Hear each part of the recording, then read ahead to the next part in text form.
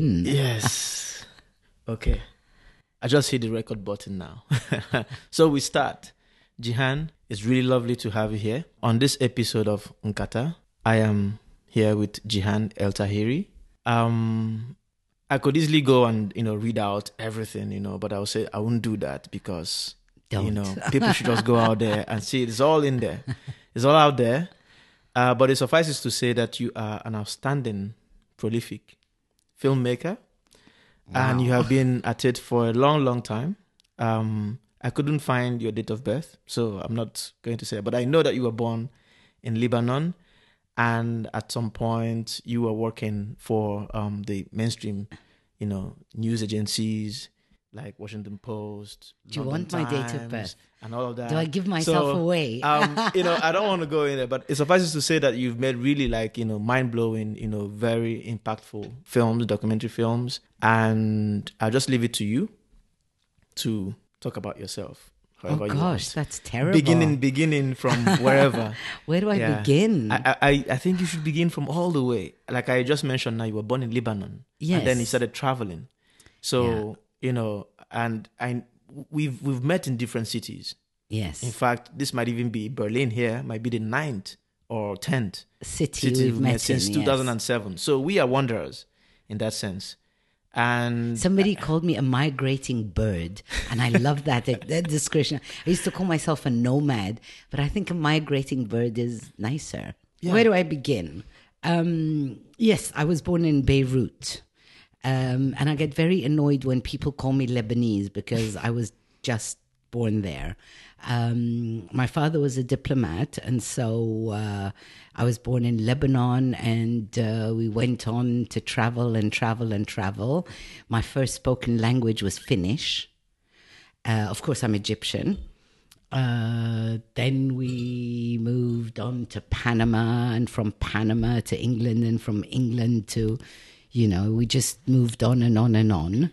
And Sorry, you say your first spoken language was Finnish, and then you just breeze through that. How Lebanon, Finnish? Well, I mean, the next posting after Lebanon, my father was at the embassy in Finland, and so I must have been 2 at the time, and so I had a Finnish nanny, and so she spoke to me in Finnish, and by the time we got to England, and I was like 4 or 5, I think they suddenly realized that I only speak Finnish. So they had to bring back my nanny because no one could communicate with me. But like within 6 months, you know how kids are, my Finnish was replaced with English. And but unfortunately, I did not speak Arabic because my parents, obviously, that was, during the time right after the 67 war. And so it was a constant time of crisis. We hardly ever saw our parents.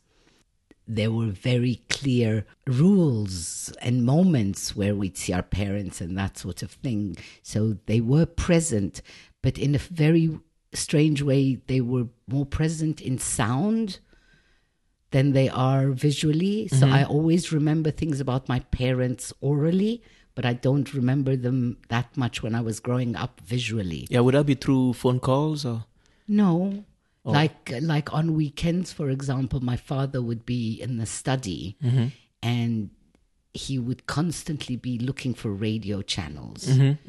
So it was that sound of him searching for Arabic radios.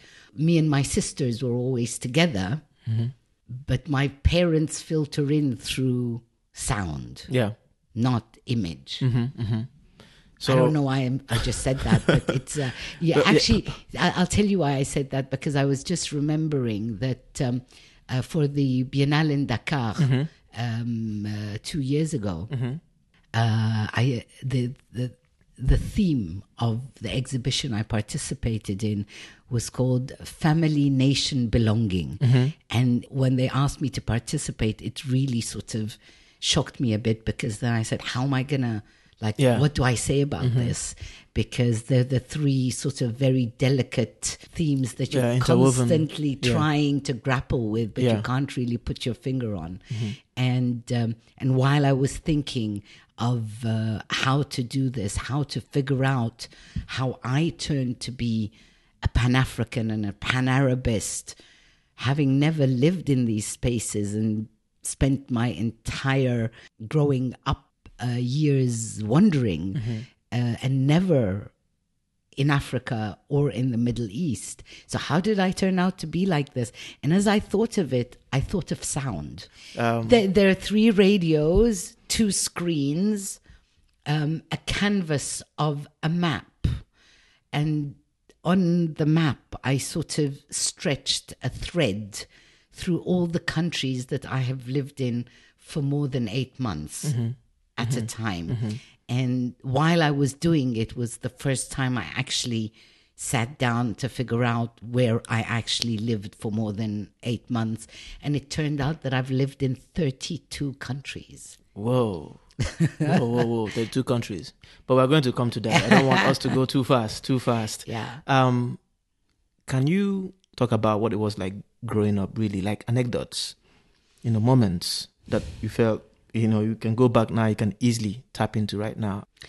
Growing up, I remember my sisters more than anything. We were like this kind of gang of 3 girls where solidarity was the thing.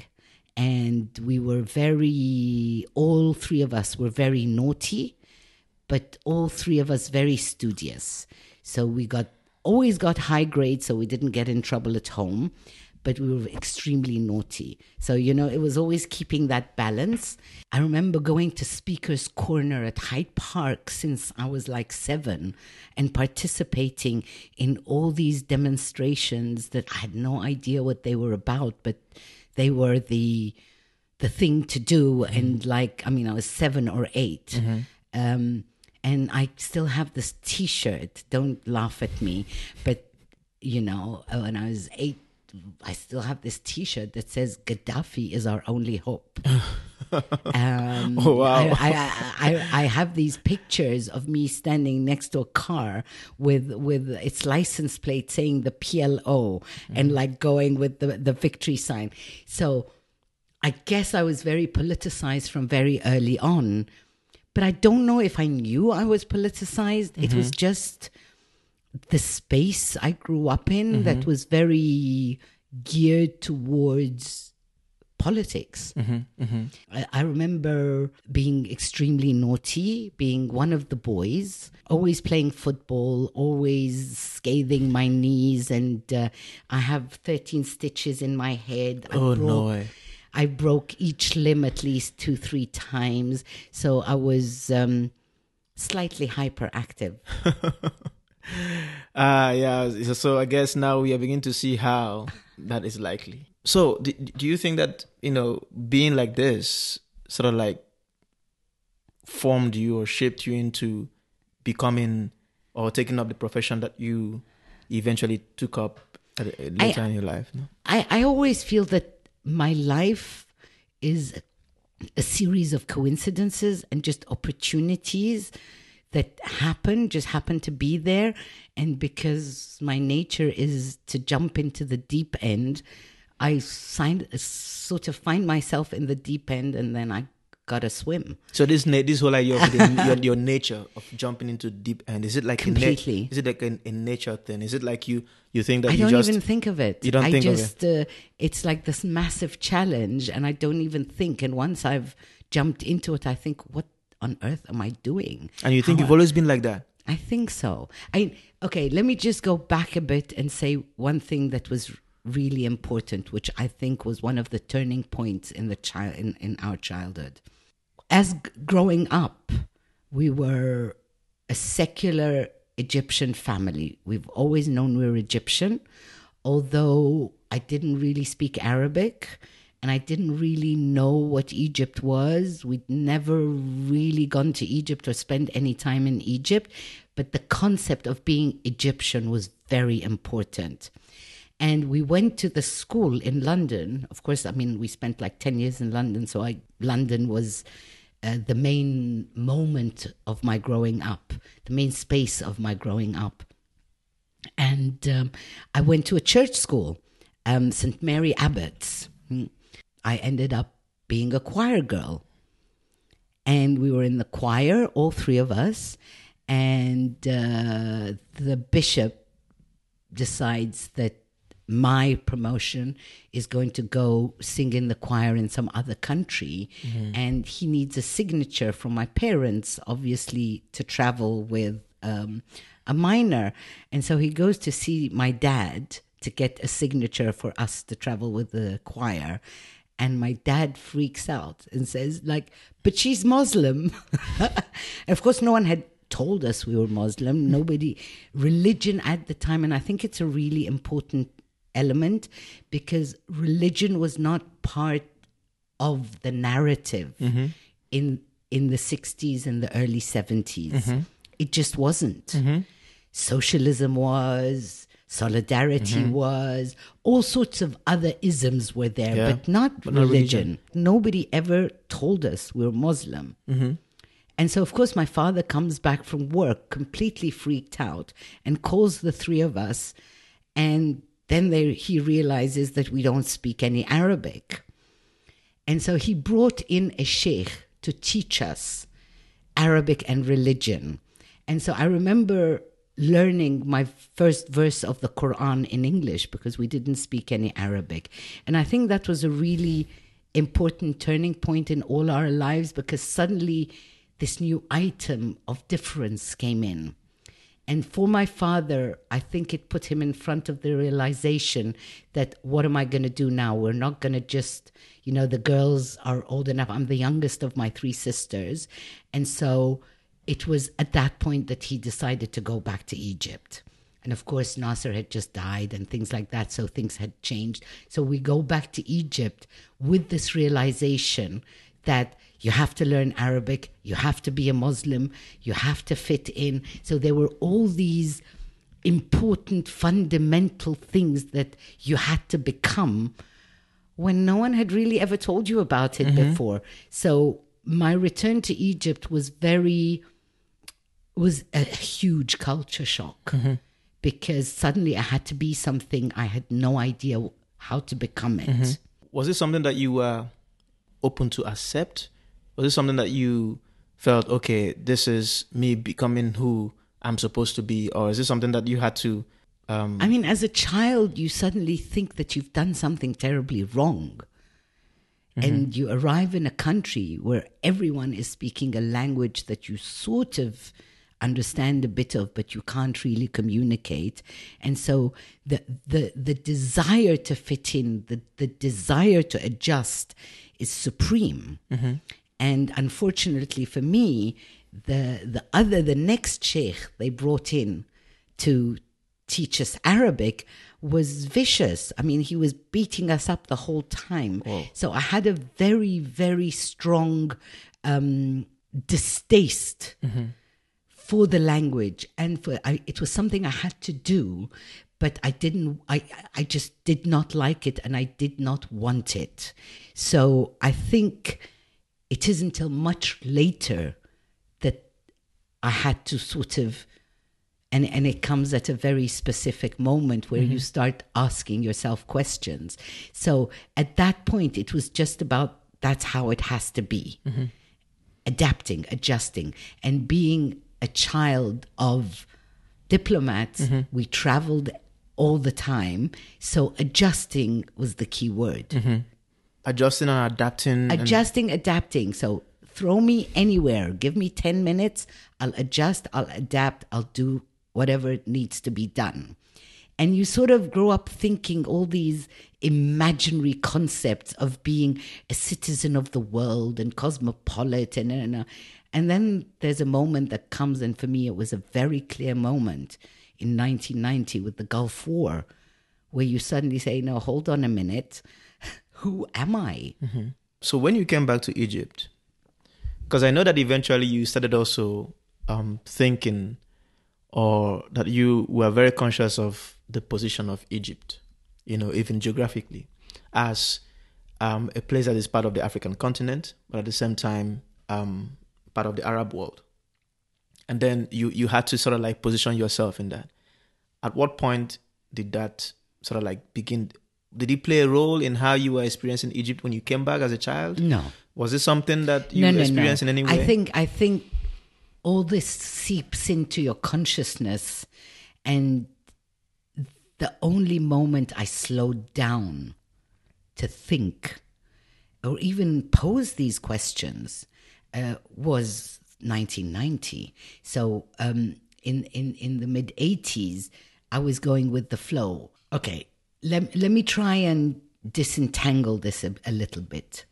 I went to the American University in Cairo very much because of this distaste for Arabic. Arabic was so difficult, and learning it and dealing with it was such a burden for me that my decision was, the minute I can escape from Arabic, I'm out. And so my way out was going to the American University because I didn't have to do anything in Arabic.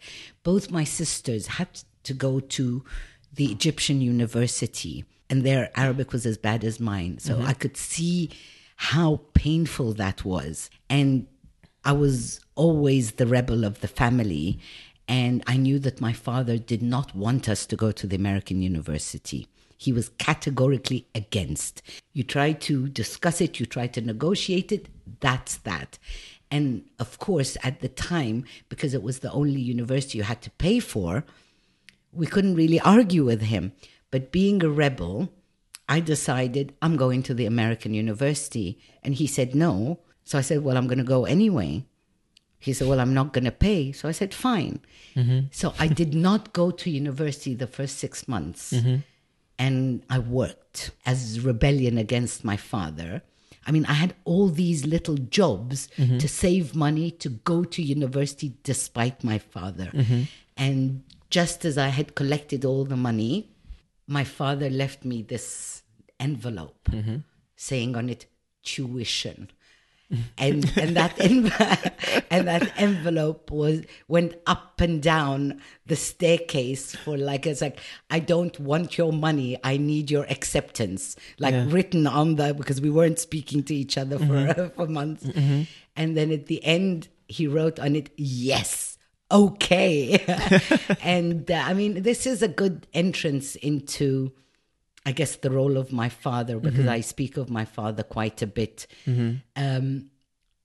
My father sort of left the role of disciplining to my mother. Yeah. So we sort of always got angry with my mother, but my father was this person who was never present, and who, when he spoke very little, and every time he spoke, it was something either you had to think of for 10 years or it was categoric. Like there's no way around it. And I think the first ever conversation I had with my father, I must have been 19 when I'd already started working. My father was someone who was very clear about what he wanted and what he didn't want, what he thought was right and what he thought was wrong. But he never, ever stopped you from doing what you wanted to do if you went ahead and did it. So in many ways, my rebellion against my father was always a massive rebellion against him, but he never stopped me from rebelling. And once I got through with what I had decided I wanted to do, he would then support me, which was very strange, because I knew he didn't want me to do that, yet he would support me doing it. And that went on until forever. I mean, he was the backbone of my support system. Just to give you an idea. So what part of it came off to you as rebellion, since he always supports you anyway? You don't actually realize that he supports you anyway till much later. So I think only when he died 4 or 5 years ago, I realized to what extent the carpet had been pulled out from under my feet. Because he was that person I always contradicted and had to prove my point, because if I didn't have a real point, I wouldn't win the argument. So I guess you only understand that he supports you in hindsight, not while it's happening. So let me give you an example.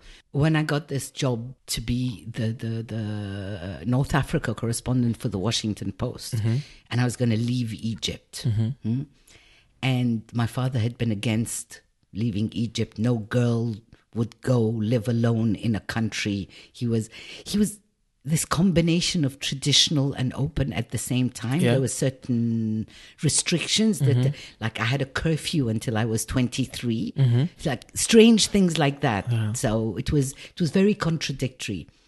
And so I go and I tell him I'm leaving, and I'm leaving to Tunis, and that's that. And so he calls me the following day or the following week, and he gives me an American Express card. And I'm furious.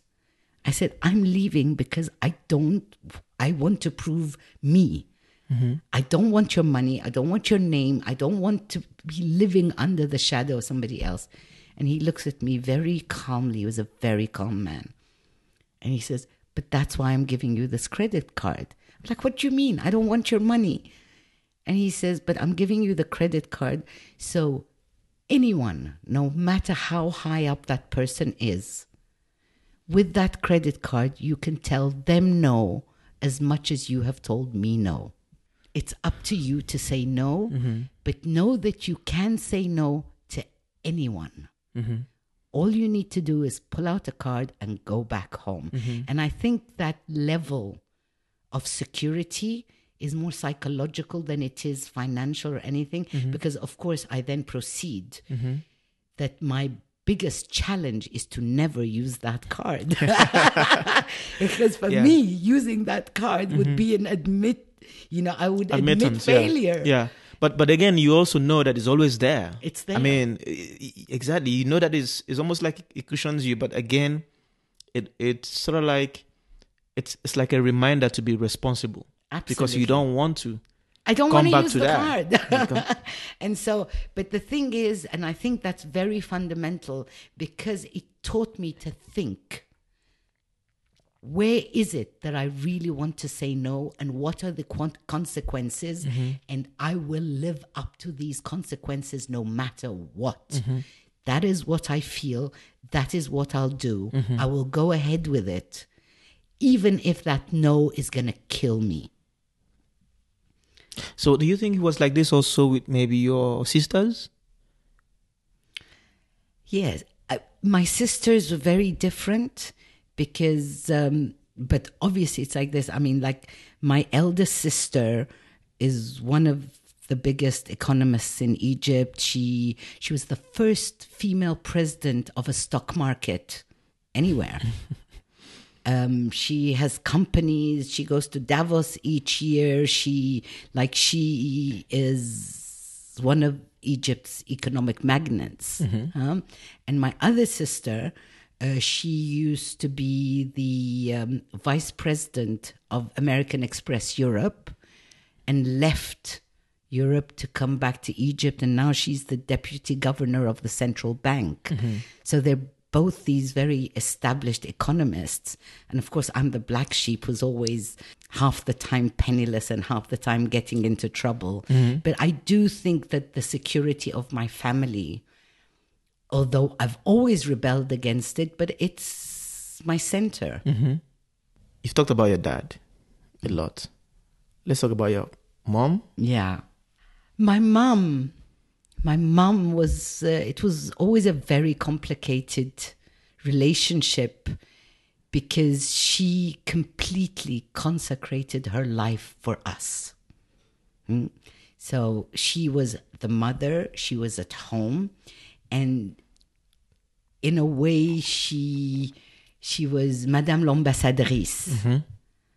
And so we always had to dress properly, eat properly, look properly, everything properly. And of course, that was so not me. I don't know if she ever accepted me the way I am. And that was the heart of the problem. And the fact that she wanted me to adapt, to look like all these beautiful bourgeois jewelry wearing girls. Girls, yeah. Was just an anathema to me, you know. I was a tomboy. My curly hair was always all over the place. I mean, I was just a bit wild. And she always tried to tame me. Yeah. And did that result to some sort of a conflict that stayed as an experience of each other? You're going too deep there. It's one of these, I guess, existential things, because in a very strange way, I always needed the acceptance of my mother more so than my father, because deep down, I guess I knew that my father respected me because of the constant conflict and because of the content. My conflict with my father was always about real things, big things. But I always wanted my mother to accept me for the content of who I was and not for the shell of what I looked like. And I don't think I ever got to that. The shell was really important to her, and that was something I wouldn't compromise on. And my mother died exactly 2 years after my father. And it was almost on her deathbed that I realized that I don't really know this woman. And it's something that really shocked me, because I spent my whole life battling against or for. There was this mission of being accepted that I think I never really took the time to just sit down and find that moment of peace. Yeah. So it's a sore issue. And I guess having daughters is even more complicated, because now I remember very clearly that a lot of the things I did with my daughters was not to become like my mother. It's like, you know, when you'd break a glass and my mother would shout, it was like my daughter would break a glass and I was like, I'm about to shout and say, no, it's just a glass, don't shout. I think it's important to get to moments in life where you think the unthinkable, you question yourself, because you get to moments where you really have to figure out, what is this all about? What's real and what's fake? What is social constraints? What's image? What's representation? Do other people create your narrative, or are you going to start working on your own narrative at some point? And it's such a difficult process. In a funny way, my relationship with my father, although there are many regrets, like I really regret that I didn't take the time to sit and interview him, except at the very, very end when he was much weaker and less present. My father was a very powerful man who was involved in all the issues that I'm now covering, that I'm trying to make films about. But because I was so busy trying to prove that I exist outside of you people, it's positioning oneself as opposed to the other, where I exist in confrontation or in relation to you. And I think it was with my last film that I eventually, here I was interviewing all these people, and they'd look at me and it's like, why don't you interview your dad? And eventually I thought, why don't I interview my dad? But do you now see that as a regret? Like the way you're saying it? I mean, you're saying that you should have, but is that really like, would you use the word regret? I'm not good at regret. I don't like regret. I should have, because it would have been easier. But I think one can piece together things that one hasn't done if it's necessary. And I did do one big interview with him before he died. But there's so many other things You didn't get to do with him? Or no, I didn't capture on camera. And that's why it's not a regret. Because I know I have them. It's capturing them. And again, it's this relationship to preservation, this relationship to the modern world capturing of everything. But I'm a person who works with archive, so it's all these different things that come into play at the same time. But regret is not something I accept. One thing I have acted upon, for example, because of that, is the fact that I'm starting to do a lot of oral histories. Mm-hmm.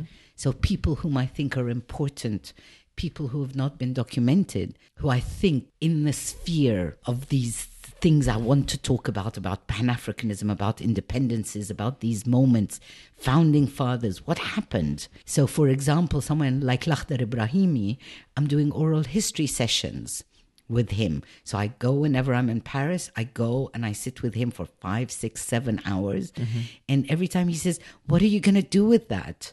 And I'm like, I don't know. Mm-hmm, mm-hmm. I just think it needs to be documented. Yeah. And I think that does come from the fact that I did not document my father. Mm-hmm. So this whole process of oral history, I do think is very important on a personal level. Mm-hmm. But obviously it's also connected to my father. Yeah. Gosh, we got into this this personal stuff too deep. Let's go back to the 80s now. Okay, so yes, so back to the 80s. Again, from early 80s, 84 to 90, you were going everywhere, covering the Middle East. Yeah. So can you talk about that? And then straight to that point, that turnaround. But before that turnaround, 1992, which I find very interesting. 1992, you filmed Osama bin Laden's camp in Sudan. So, let's talk about all of that. So phase 2 of Rebellion, I got the scholarship to go to Oxford University. Mm-hmm. And again, my dad said no. So I said, okay, I'm going to get a job and I'm going to get the money to go to Oxford. And I was fascinated with photography. And the first job I found was a photographer for Reuters. So my very first ever job was as a photographer for Reuters, and it was in 1984, and it was during the war in Lebanon. And the Reuters office in Lebanon at the time was mainly for girls. We used to call them the Reuters girls. And they used to come to Cairo every 3 months for R&R, rest and recreation, mm-hmm. and 3 people from the Cairo office would go replace them for 3 months. Mm-hmm. So it was 3 months and 3 months.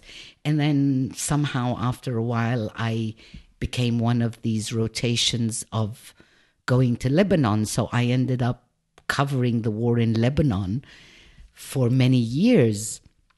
And the PLO had left by then. And but obviously the big story was connected not just to the war, but what happens to the Palestinians. One parenthesis before getting there, I studied South African politics at university, and I was adamant about going to South Africa and joining the anti-apartheid movement. The first time I ever got arrested was throwing things at the South African embassy in London. So, I mean, South Africa was a very important, formative university thing, because at the American University in Cairo, most of my friends and most of the people I hung out with were Africans from, I had Africans meaning Southern Africans. Mm-hmm. Many years later, I come across the guy who's the Minister of Information in Rwanda, mm-hmm. who was with me in class. And I look at him, it's like, hold on a minute, weren't you Ugandan? He says, yeah, that was then. So I had all these Ugandan, Rwandan, South African, Sudanese, Ethiopian. It was bubbling with all these rebellion movements, who the people from these movements would come to Egypt, because at the time, the ANC, the PAC, all the Azania, all of them had offices in Egypt. So all these students and all these bursaries that Nasser had set up mm-hmm. were the people I hung out with at school. Mm-hmm. So you had these people with a combination of all the Palestinians. So it was this really vibrant, revolutionary moment during the university years. So did that contribute to forming your completely. consciousness about being an African who is also Completely. I mean, at the time, and I think that the accentuation of the differences between the north and the south of the continent happened later, because early 80s, we spoke of Africa as a single space. Don't forget that in Algeria, the Egyptians were paying for liberation movements to be trained in Algeria at the time. So this difference between being North African and Southern African wasn't even part of our consciousness. Mm-hmm. So the question of Africanness never really arose that much. Mm-hmm. Maybe it was a question of color, mm-hmm. but it wasn't that important, because you have to remember, in that space, the anti-apartheid movement, which was the heart of what was happening in the 80s, at the ANC, you had a lot of white people that were an essential part of the ANC mm-hmm. and the anti-apartheid mm-hmm. movement. So I don't recall ever questioning it. Mm-hmm. It was never really posed. I just was African mm-hmm. since that's where my country was. Mm-hmm. And I was Arab because mm-hmm. I was Arab. Mm-hmm. So I never really got to these questions. Mm-hmm. So in 84, from 84 to 1990, it's all very exciting. You're a photographer, you're in a war zone, you're young, it's adrenaline, you're meeting all these amazing people, and it's all very exciting. And instead of studying people like Yasser Arafat, you meet him and you interview him and you sit with him and he invites you to sit and have dinner.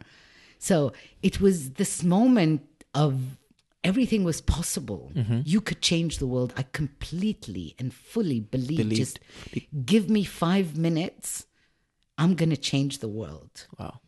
And that was because you were really like in the middle of it. So you see history unfolding, actually making itself, but also unfolding before you. I don't know if one is conscious mm-hmm. of being in the middle of history unfolding, but there was definitely an awareness that if I throw in my 5 cents, mm-hmm. I can make a difference, mm-hmm.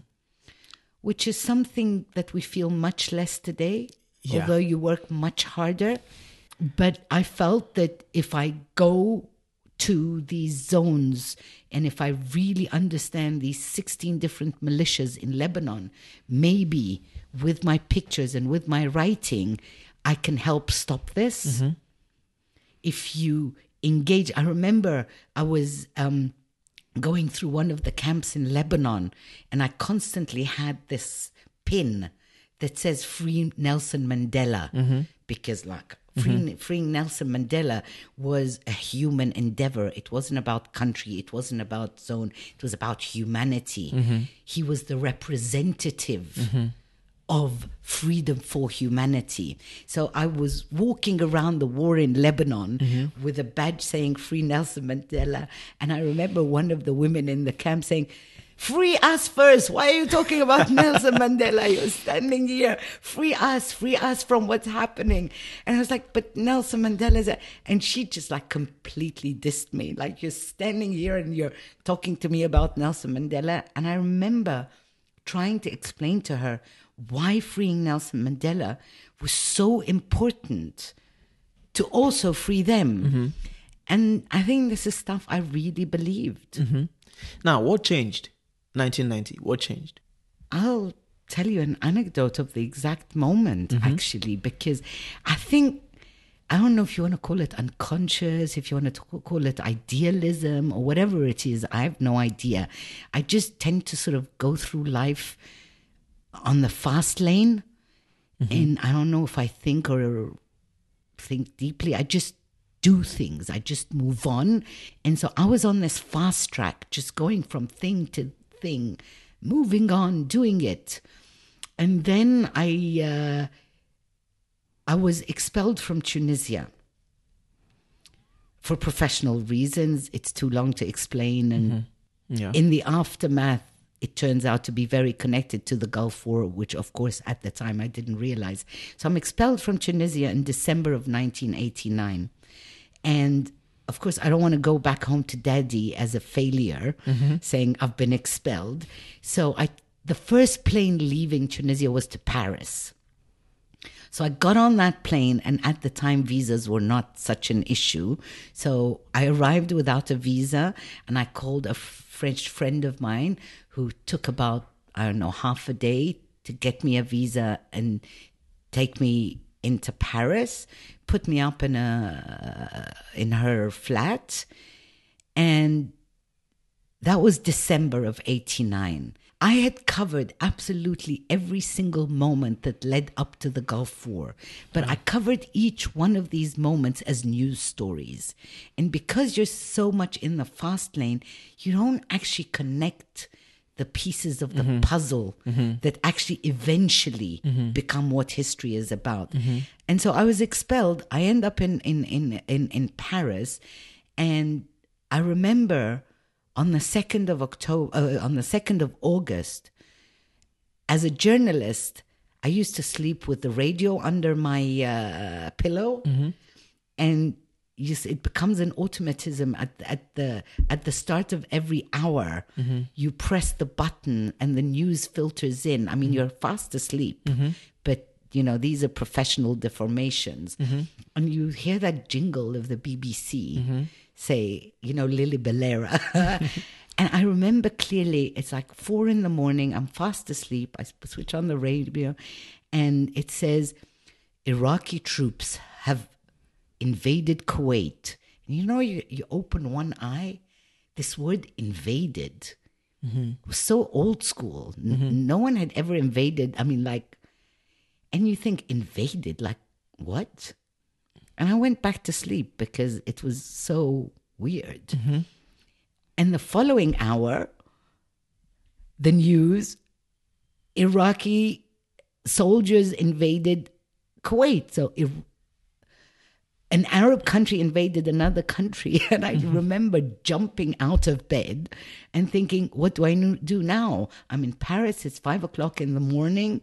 I have to be there. So we go with a photographer friend of mine, Tom Hartwell. Yeah. At this point, were you working with any news agency? At this point, I'm working with U.S. News and World Report. No, I'm still with the Washington Post, but I'd been expelled from Tunisia, so my status with the Post was unclear because I was no longer where I was supposed to be. So I was in this moment of flux, but I was like a stringer for both the Post and for U.S. News and World Report. So this other photographer who was in Paris, Tom Hartwell, we go together to the to the Kuwaiti embassy. And the embassy says what visa? There's no country anymore. So anyway, cut a long story short, within a week, I'm called by my newspapers to cover the war. And from there, I go to Jordan, and from Jordan to Iraq, from Iraq to Syria. So Desert Shield goes by, going from space to space, covering all these moments. And it really is a whirlwind. And there's the negotiations of all the different, the Americans trying to get these coalitions of all these different Arab countries. So you're in this whirlwind of trying to figure out what is going on. And then I get a call from my paper. It's like a month or two before the war, because we knew when the war was going to happen because there was a deadline by the UN. They say, you're not going to cover the war. So I'm hallelujah. I go back to Paris. I'm not covering the war. And then they call me literally 2 days before the beginning of the war saying, go to the airport. Your ticket is at the counter.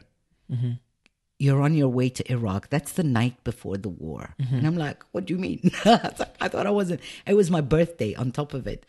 And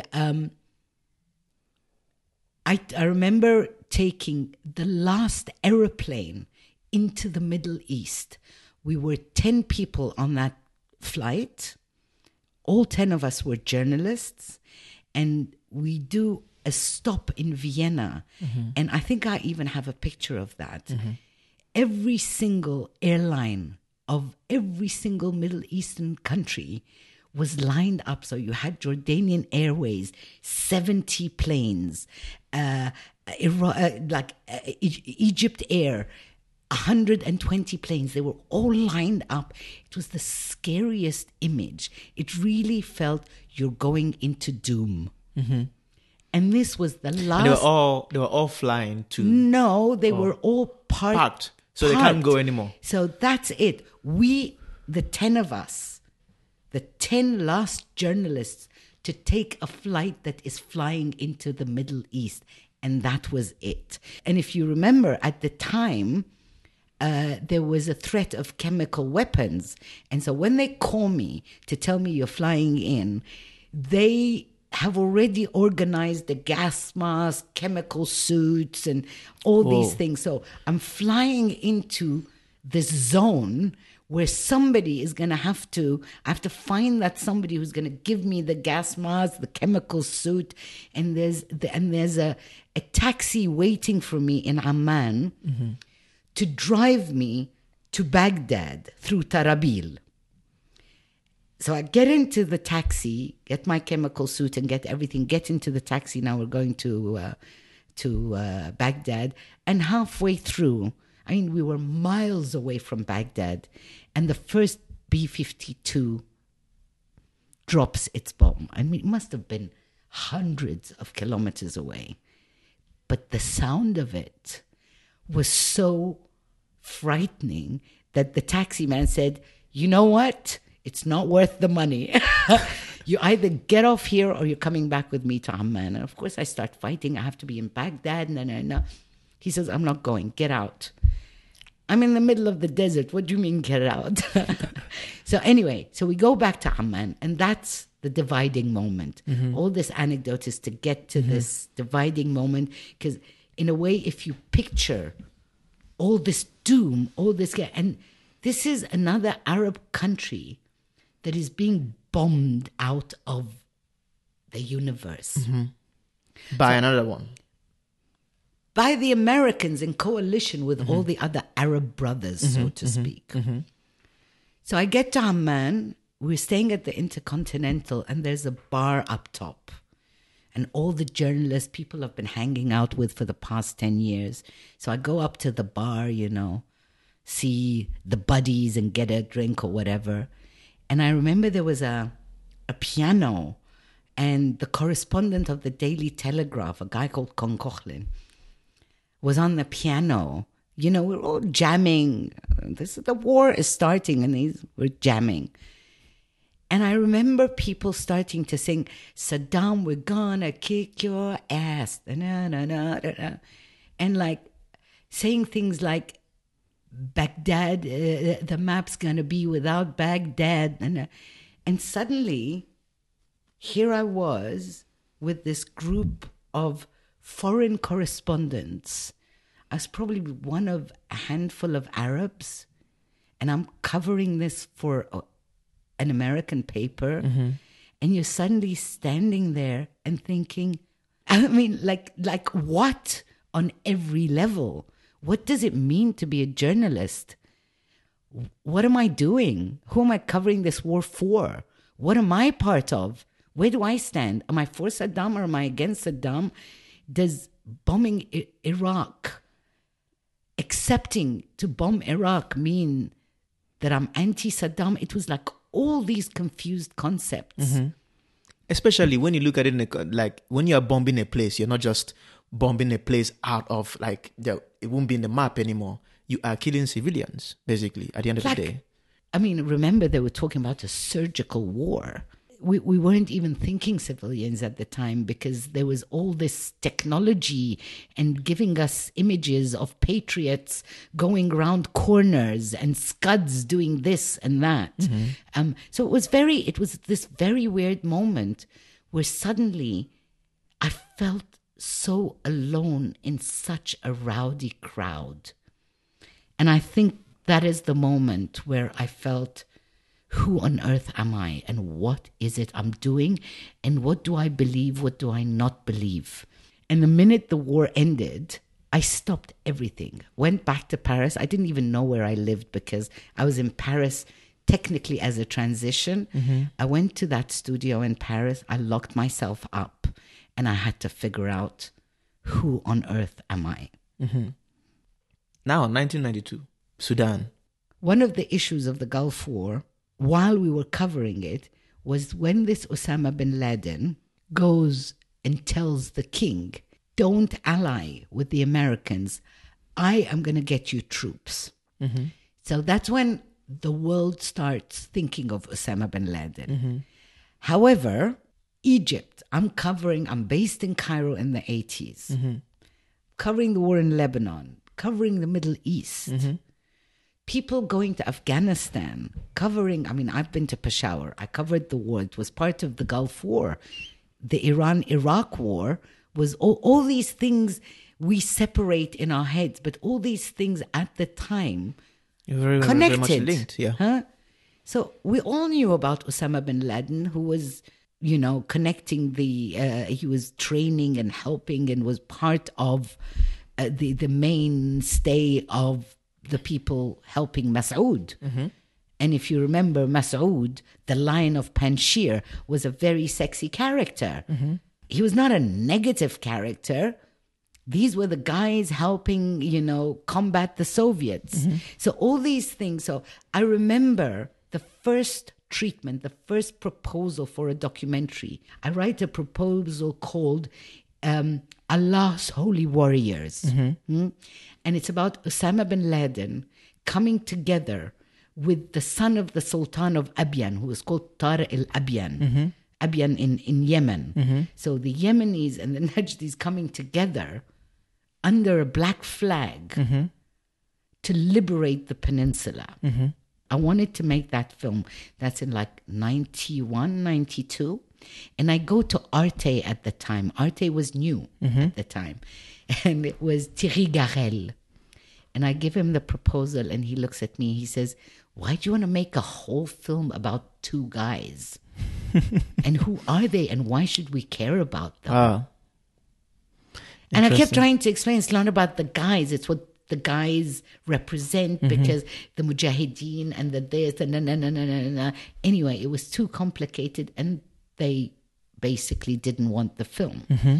Yeah, and this is also why I've been trying to talk about that Osama bin Laden aspect. I don't want to get into the fetishism of Osama bin Laden. But I want to put you in the context of who was Osama bin Laden and what made us think of Osama bin Laden the way we think of him today. Okay. Because I'm not going to enter into the space of, oh my God, I met Osama bin Laden. Osama bin Laden was just another guy. They had an office in front of Finsbury Park and you could knock on the door and walk in.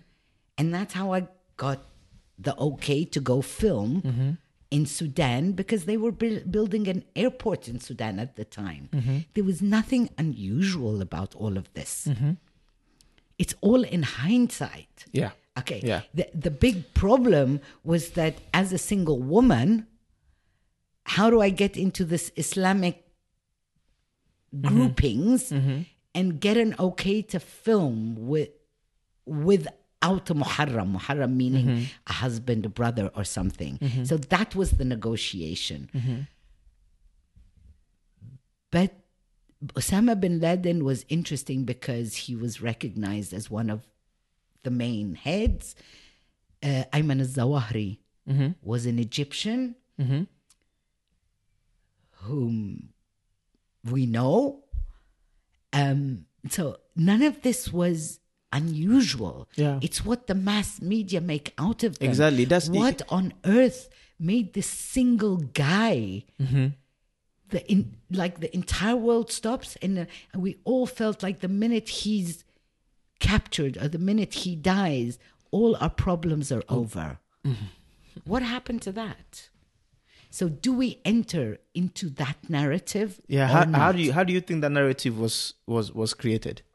That narrative because that's the reason why I'm talking about him, because there is you going to film and this part of you filming his camp in 1992 sits very much at everything that anyone finds on you online. It's Is there. that serious? Yeah, it's on Wikipedia. Are you serious? Yeah, it's as another anything you read online, it sits there. It sits there as I have to as check part it of your out. biography. Yeah. So, and I want to ask you, is it like, because now in hindsight we know who I really Osama have to bin go Laden- back and read that Wikipedia page of mine. I've never Yeah. read it. So Who gets to write that? people get to do Wikipedia is people contributing. Really, you don't get to write your own Wikipedia page.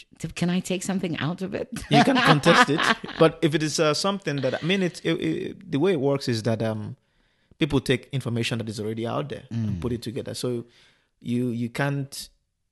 I think that to an extent you can say no, I don't want it. But It's not that I don't want it. I just don't like the way it sort of. without any context. Yeah, it just sits it's like there. it's almost as though it's a feather in your hat when it's absolutely no feather at all. Yeah, and that's why I want to talk about it in hindsight. How was it like? But again, No, I don't want to. discussed it. No, You've I don't want. discussed it I don't already. want. I do not. It was just like going to Lebanon and spending time with in Mukhtara with Walid Jumblat. I mean, at the time, he was the head of a militia, and we had to go see him because if we're going to cover that space, that's who we needed to see. And as a journalist, that's how you go to see. So there's nothing weird or exceptional about it. Yeah. I interviewed Yasser Arafat 32 times. It's not because it's me. It's because that's what I needed to do. I really want to exit the fetishisms. It was just part of my job. Everything we've been discussing now sort of like gives me almost a clear picture of how, when you started making films. Yes. The first film of yours that I experienced was Cuba: An African Odyssey. I saw it live, premiered in Paris, 2007. I remember sitting there up there because I think it was Pathé or something. Yes. I can't remember anymore. Yeah, is it Pathé? There's almost a riot outside the cinema. But I remember that every bit of the film was a total education for me. That relationship between Cuba and Africa. It was like an opening for a young African who at that time was also studying in Paris. And there's just this history happening outside the walls of my school, the Fine Art School of Paris.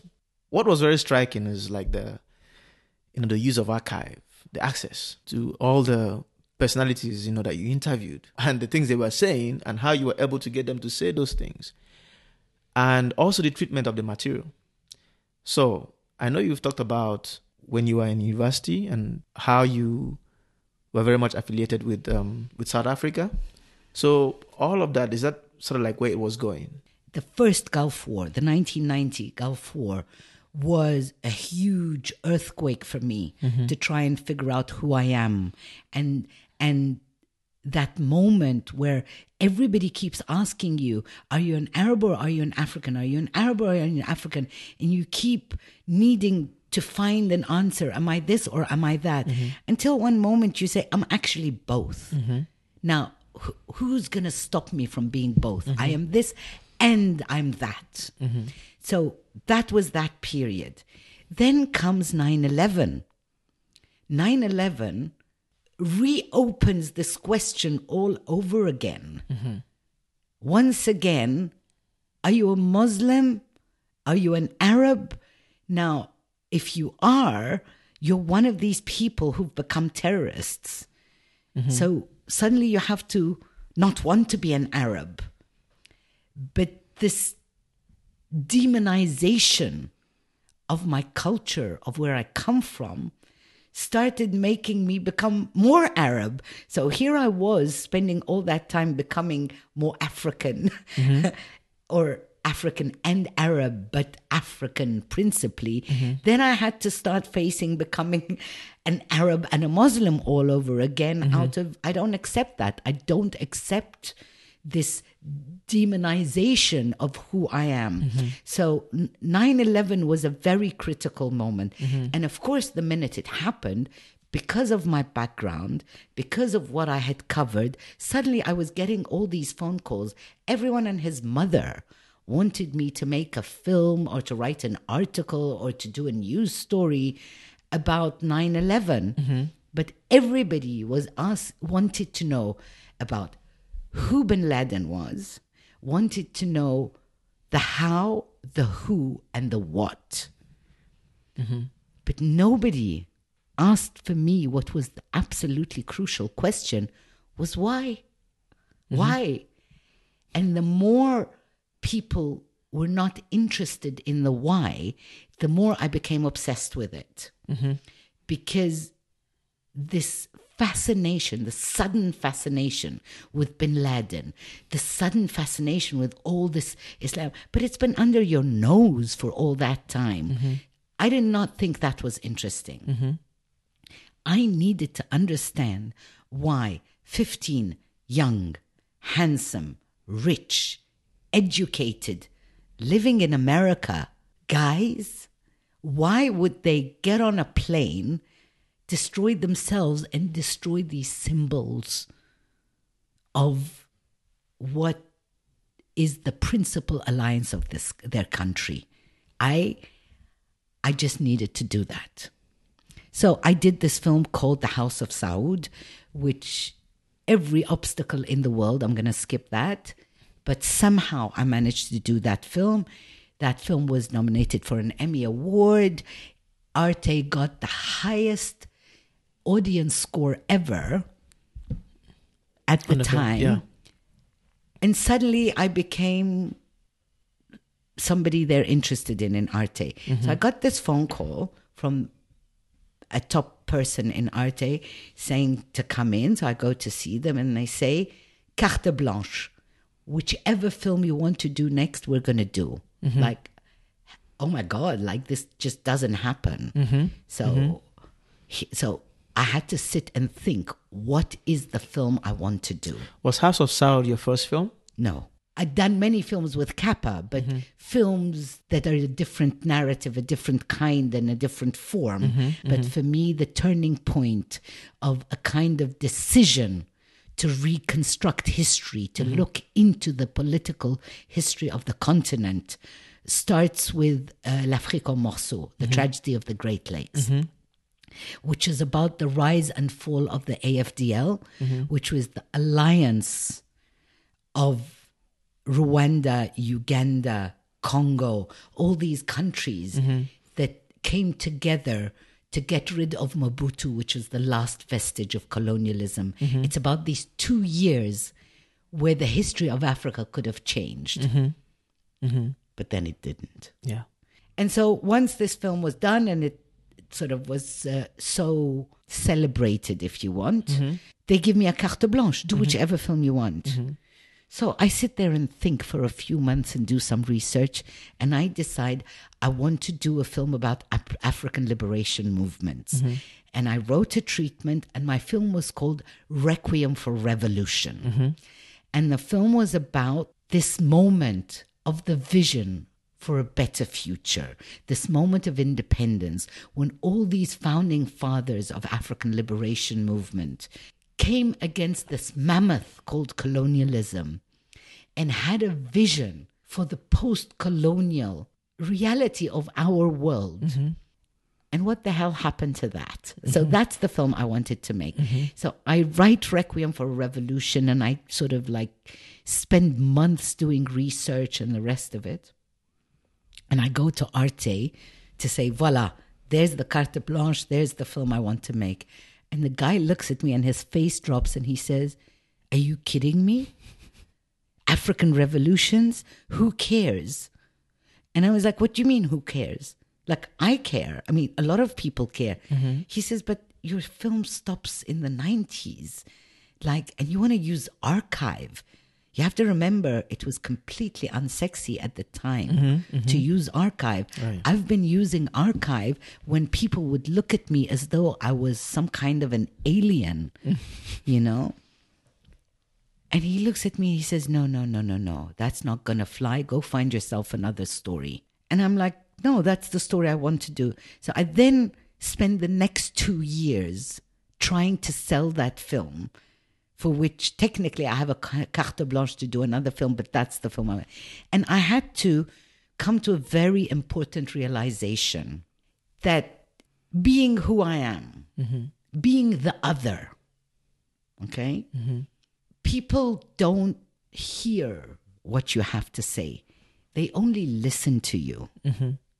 But for them to start hearing you, there are certain buttons that you need to press for them to wake up and stop listening but start hearing. And that's all about packaging. And so at some point I decided, okay, I'm going to do this film of mine about the African revolutions. Now, how am I going to package it in a way where these people are going to start hearing me? Once again, I plunge back into research, and that's where I find the Cuban connection. This film was not meant to be the Cuban connection. So I basically, in my research, I find out that Cuba had participated and supported 17 different African revolutions. So I basically isolated the ones I'm interested in, did the research, and if you look at that film, what it actually does is that it tells the story of four African liberation movements, which I stitched together in Cuban support. And suddenly I go back to the same guys and the same man, and they think it's a fantastic idea just because the word Cuba triggers. Why is that now? Because it triggers their imaginary.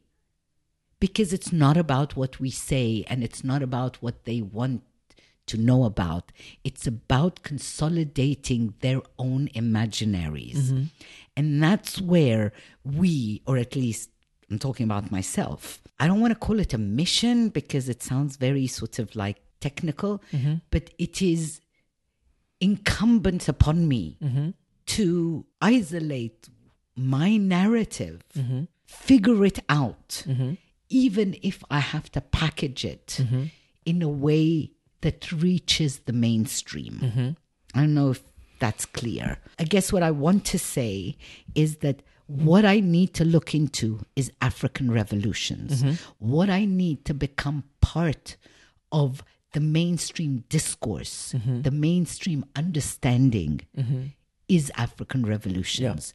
To get it there into the center on primetime TV, if I need to package it in Cuban support, that's fine. Because Cuban support is a reality, is part of the story. But what I care about is the African revolutions. If that's the way to do it, that's what I do. Did you think that it came off that way eventually? That, going through Cuba as a route to get into what you want? Do you think that it didn't sort of like shift? Maybe it did. Maybe it did, but nothing of this Cuban support was unreal. But it became another film, a different film. No, I'll tell you actually another anecdote about how the film shifted. Because everything, all the research I did, anything that had to do with African revolutions, the written material, even the oral, anything existent in accessible and note-taking format never talked about African revolutions as such. It's as though Africa was the playground for proxy wars. So everything that happened in Africa from the mid-40s until the mid-70s was about the Cold War.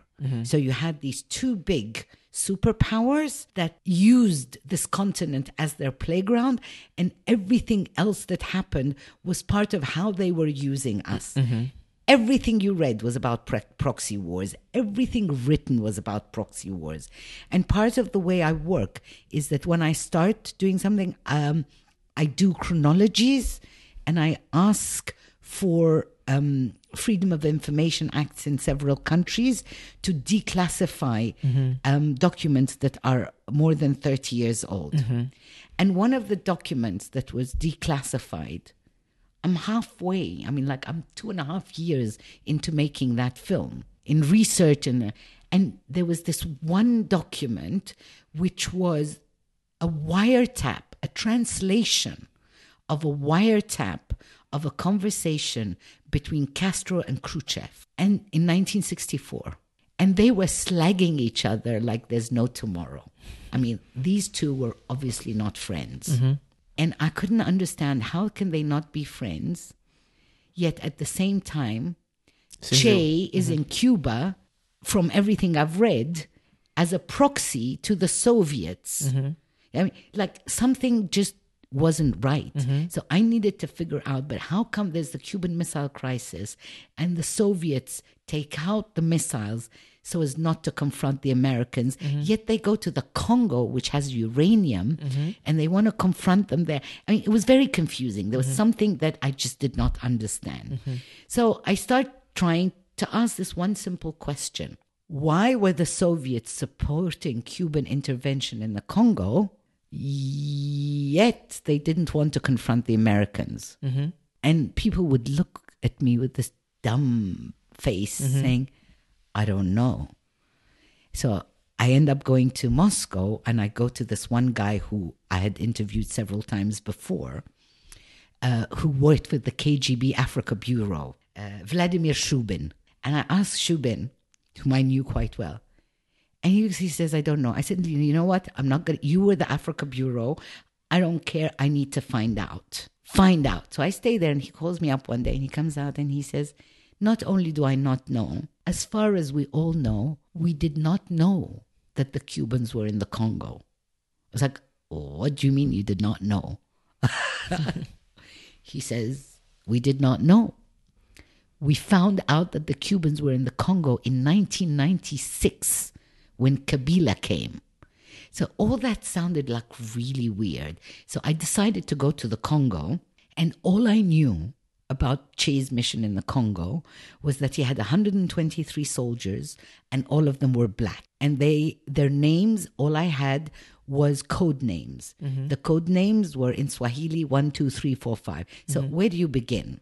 So I basically decided to begin in the black neighborhoods in Havana. Near Havana, one of them was called the Arroyo Naranja. So I went to doors and knocked on people's doors saying, do you know any soldiers who went with the Che? Little by little, I finally found someone. And I asked the question. And eventually he looks at me, he says, I don't understand your question, because we were in disguise so that the Russians don't know that we're in the Congo. So how could we be working with the Russians? So suddenly you have a reality. That's what I'm getting at. Suddenly you have a narrative that does not exist in a single book, that does not exist in a single argument, not an article. And it's an alternative narrative. And the reason I'm going such in depth into the story, because from that day on, every narrative I read in books that becomes a consistent narrative, somehow I don't trust it. Somehow I want to know, well, what was the other side of that story? And because our stories are never part of the narrative, we need to go out there and find out what happened from our perspective. I remember vividly when this man was talking about how they were, going to poison, was it Lumumba with the toothpaste. Larry Devlin. How did you even get him to say things like that? Okay, this guy I had interviewed for the Congo film, my first Congo film. But he didn't make it into the cut. So I had interviewed him before and I knew about him. So when I started looking at the role of the Americans in the Congo, I knew I had to spend time meeting this guy, knowing his stories. The real trick, the really important thing to understand, and I think that's one of the two things. One, you can't forget that I'm a female, an Arab and African female, sitting in front of these really important people who are presidents, who are prime ministers, who are men of power. So you walk into that interview and by definition, they underestimate you. By definition, they think they can manipulate you and do it even if they don't think of it. So I think with time, I learned that my biggest weapon is to go into any interview knowing more than that person can remember about himself. Because at every twist and turn, he thinks he's going to manipulate me, which is fine. But I'm following the trajectory. I know what they're talking about. And they just don't expect you to. So that resulted in two things. One, big, powerful men do not intimidate me. They just don't. Yeah. Their power, as far as I'm concerned, is nothing. Yeah, because it's very much dependent on the information and sort of like the hoarding of information. And it's dependent and playing on and the manipulation. information and networks. Yeah. And once you've understood that, you think, what is the worst they can do? They're going to kill me? Well, I'm going to die anyway one day. So big men do not intimidate me. Now, very sincere, honest people who do not try to manipulate completely intimidate me because I don't want to put my foot in the wrong place with them. Whereas with the big men, like, okay, you think you can do this? In a way, it's almost a challenge. I don't know if it's a challenge or not. They just don't. But again, this is something you've been facing all through your life, like, that rebelling, that challenging, that, say, bring it on. Yeah, but it's even much more banal than this. It's like I remember interviewing Museveni for the tragedy of the Great Lakes, and he kept falling asleep. While I knew he'd do that because I'd looked at all the interviews before, and he always sort of dozes off. And I said to myself before I interviewed him, the minute he dozes off, I'm out. Because I know I'm not going to use him in my film dozing off. So there's no point staying if he does. So we start the interview and he sort of keeps sliding bit by bit from his chair. And at some point he started dozing off. And I was like, okay, cut. And I stopped the cameraman. I say, we'll cut. And he sort of looks up and he says, what? I said, Mr. President, you're falling asleep, so I'm wasting your time and you're wasting mine. Thank you very much. Goodbye. And he literally wakes up and he says, like, what? Like, who the hell do you think you are? But I said, but Mr. President, you are falling asleep, so it's not interesting for you. And I'm not going to use the footage with you falling asleep. So what's the point? Let me just go. And he was like literally dumbfounded that I could say that directly to him. He said, sit down. Whose daughter are you? So to get back to Larry Devlin and to get back to why people, I mean, what I think why people tell me what they tell me, there are three different things. Every human alive wants to tell his bit of the story. Yeah.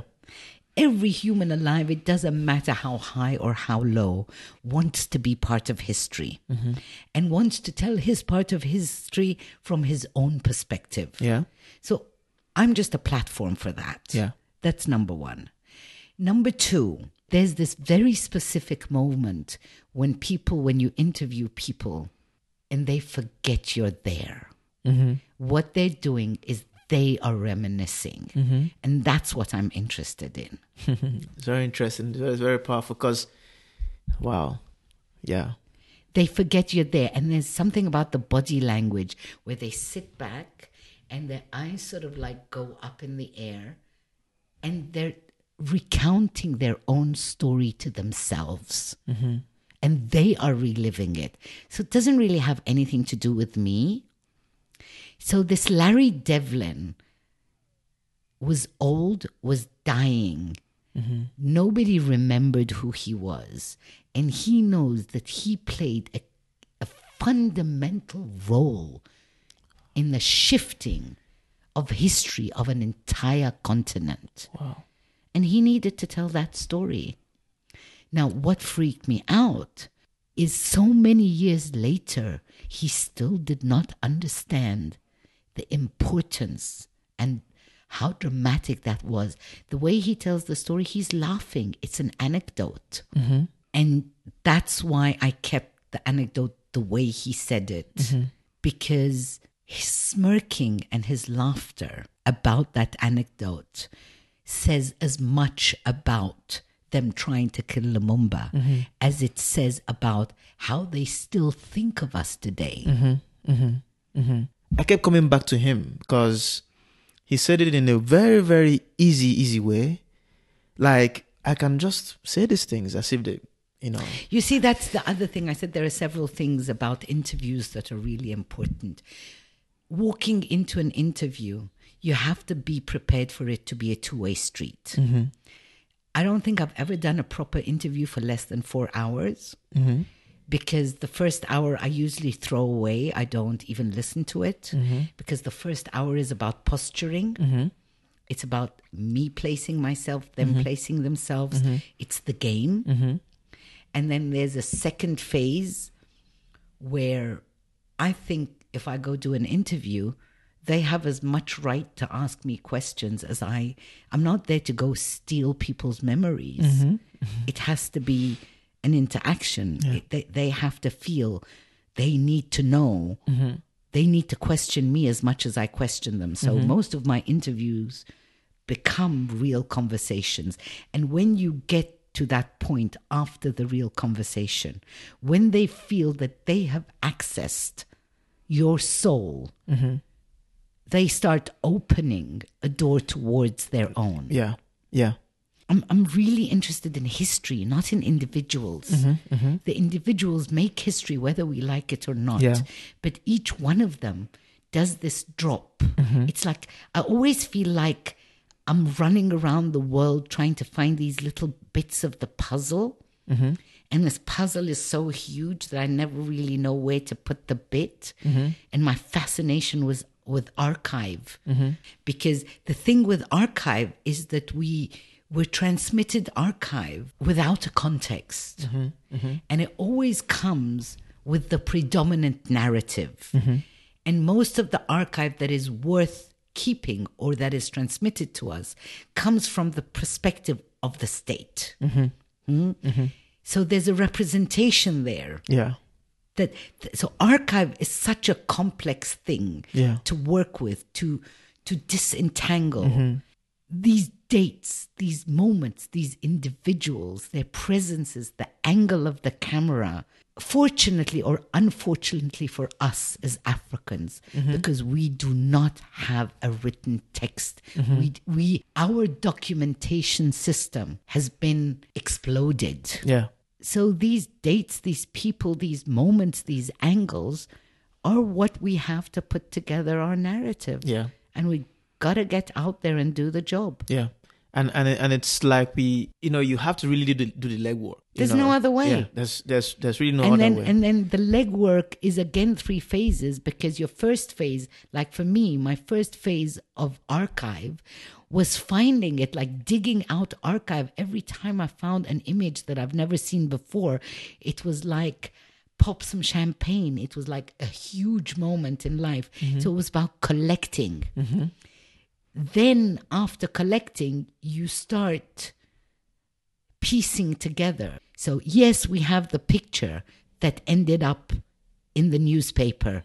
Now I would go out and collect all the pictures of the contact sheet before that picture, because the body language and what was happening in the pictures before tells you a story about that.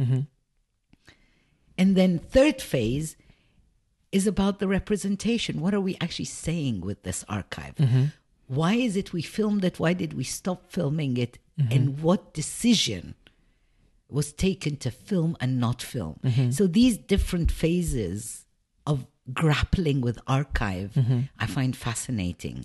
What I really needed to understand, what I still need to understand, I think that's part of the dynamo that makes me go on, is how does the dream get lost? How can people be willing to give up their lives, to give up everything for this dream of independence? And the minute they attain it, the dream is lost. I just couldn't understand You that. think that's what happened with the case of Mandela? I think that happened with every single one of the liberation movement. It's that confrontation of the dream with the reality of power. Mm-hmm. But I think that the biggest mistake of the format of independence was the liberation movements and the founding fathers. Their skill was not to govern. Their skill was to inspire. But then we let them govern. Here Mandela comes out of prison inspiring a whole world. And then one of the first things he does is to accept an economic system that he knows very well is going to oppress the poor yet again. How is that even possible? So I guess all my films somehow are trying to figure out what happens with power. Yeah. What does power do to you guys? Yeah. Because I still don't have the answer, by the way, and I never will, I presume. It seems like your life has been about being like in the thick of things, you know, like the Gulf War, the 9/11, all of this. You've made films around it. But now it seems like everything is all quiet. In recent years, you've been more like traveling in the continent and everywhere else, you know, going to film festivals, being a member of a jury for other things, and really participating and even getting your hands into the art world right now. How does all of this feel? Where are you? And your work has always been very much connected to how you see the world form itself. Where are you now in terms of how you see the world, you know, what you want to do? Why are you asking me all these really hard questions, Emeka? I've never really thought of being in the thick of things. I just sort of end up where the next thing takes me, the next thing that makes sense. So I didn't really think of stopping becoming a photographer. I just got to the point where I couldn't write and do photos with the same efficiency at the same time. I keep moving on from format to format, but somehow the narrative and the quest never changes. If you actually look at what I was doing and what I'm chasing intellectually, my central question is very large and sort of it generates so many obsessions that lend themselves to so many formats. The closest I've gotten to define what my central question is, what happened to this beautiful vision that was going to give us all dignity? What happened to it? Yeah. And I really want to know what happened to it because we were there. People believed in it. We were all wrapped around it and the vision was there. And I want to know what happened. I want to know why we were not given the chance to live through our dignity. Why do we have to chase it every morning? And when I say chase it every morning, I'm also talking on a very individual and a collective level. Every morning as an African, as an Arab, as the other, I have to chase my dignity from the moment I wake up until the moment I sleep. And I don't think that's what all these liberation movements fought for. They fought for our dignity and somehow we thwarted it. And I don't understand how and why. So so to get back to your question, all these different formats are complementary. I don't ever see myself like maybe these past 8-9 years where I've been more involved in the art world, I don't see these spaces as worlds. I mean, maybe I don't really care where and how, as long as it makes sense to me. So I don't really understand how the art world functions. I don't really know who's who and who's big and who's small and who's glamorous and who isn't. Really. And I really don't particularly care. The people who talk to me and make sense in terms of this conversation, advancing this conversation, I really want to work with them. One of the exhibitions I did at HKV with Anselm Frank had this radio that I've been carrying around with me since I was 19 or 20. It was one of the radios that were manufactured for the Bandung 1955, and the central dial is written in Arabic, and the central dial says Bandung. It's always been one of my fetish objects, and I bought it when I was 19. I had no idea why I was buying it, but this radio has traveled with me everywhere I've gone.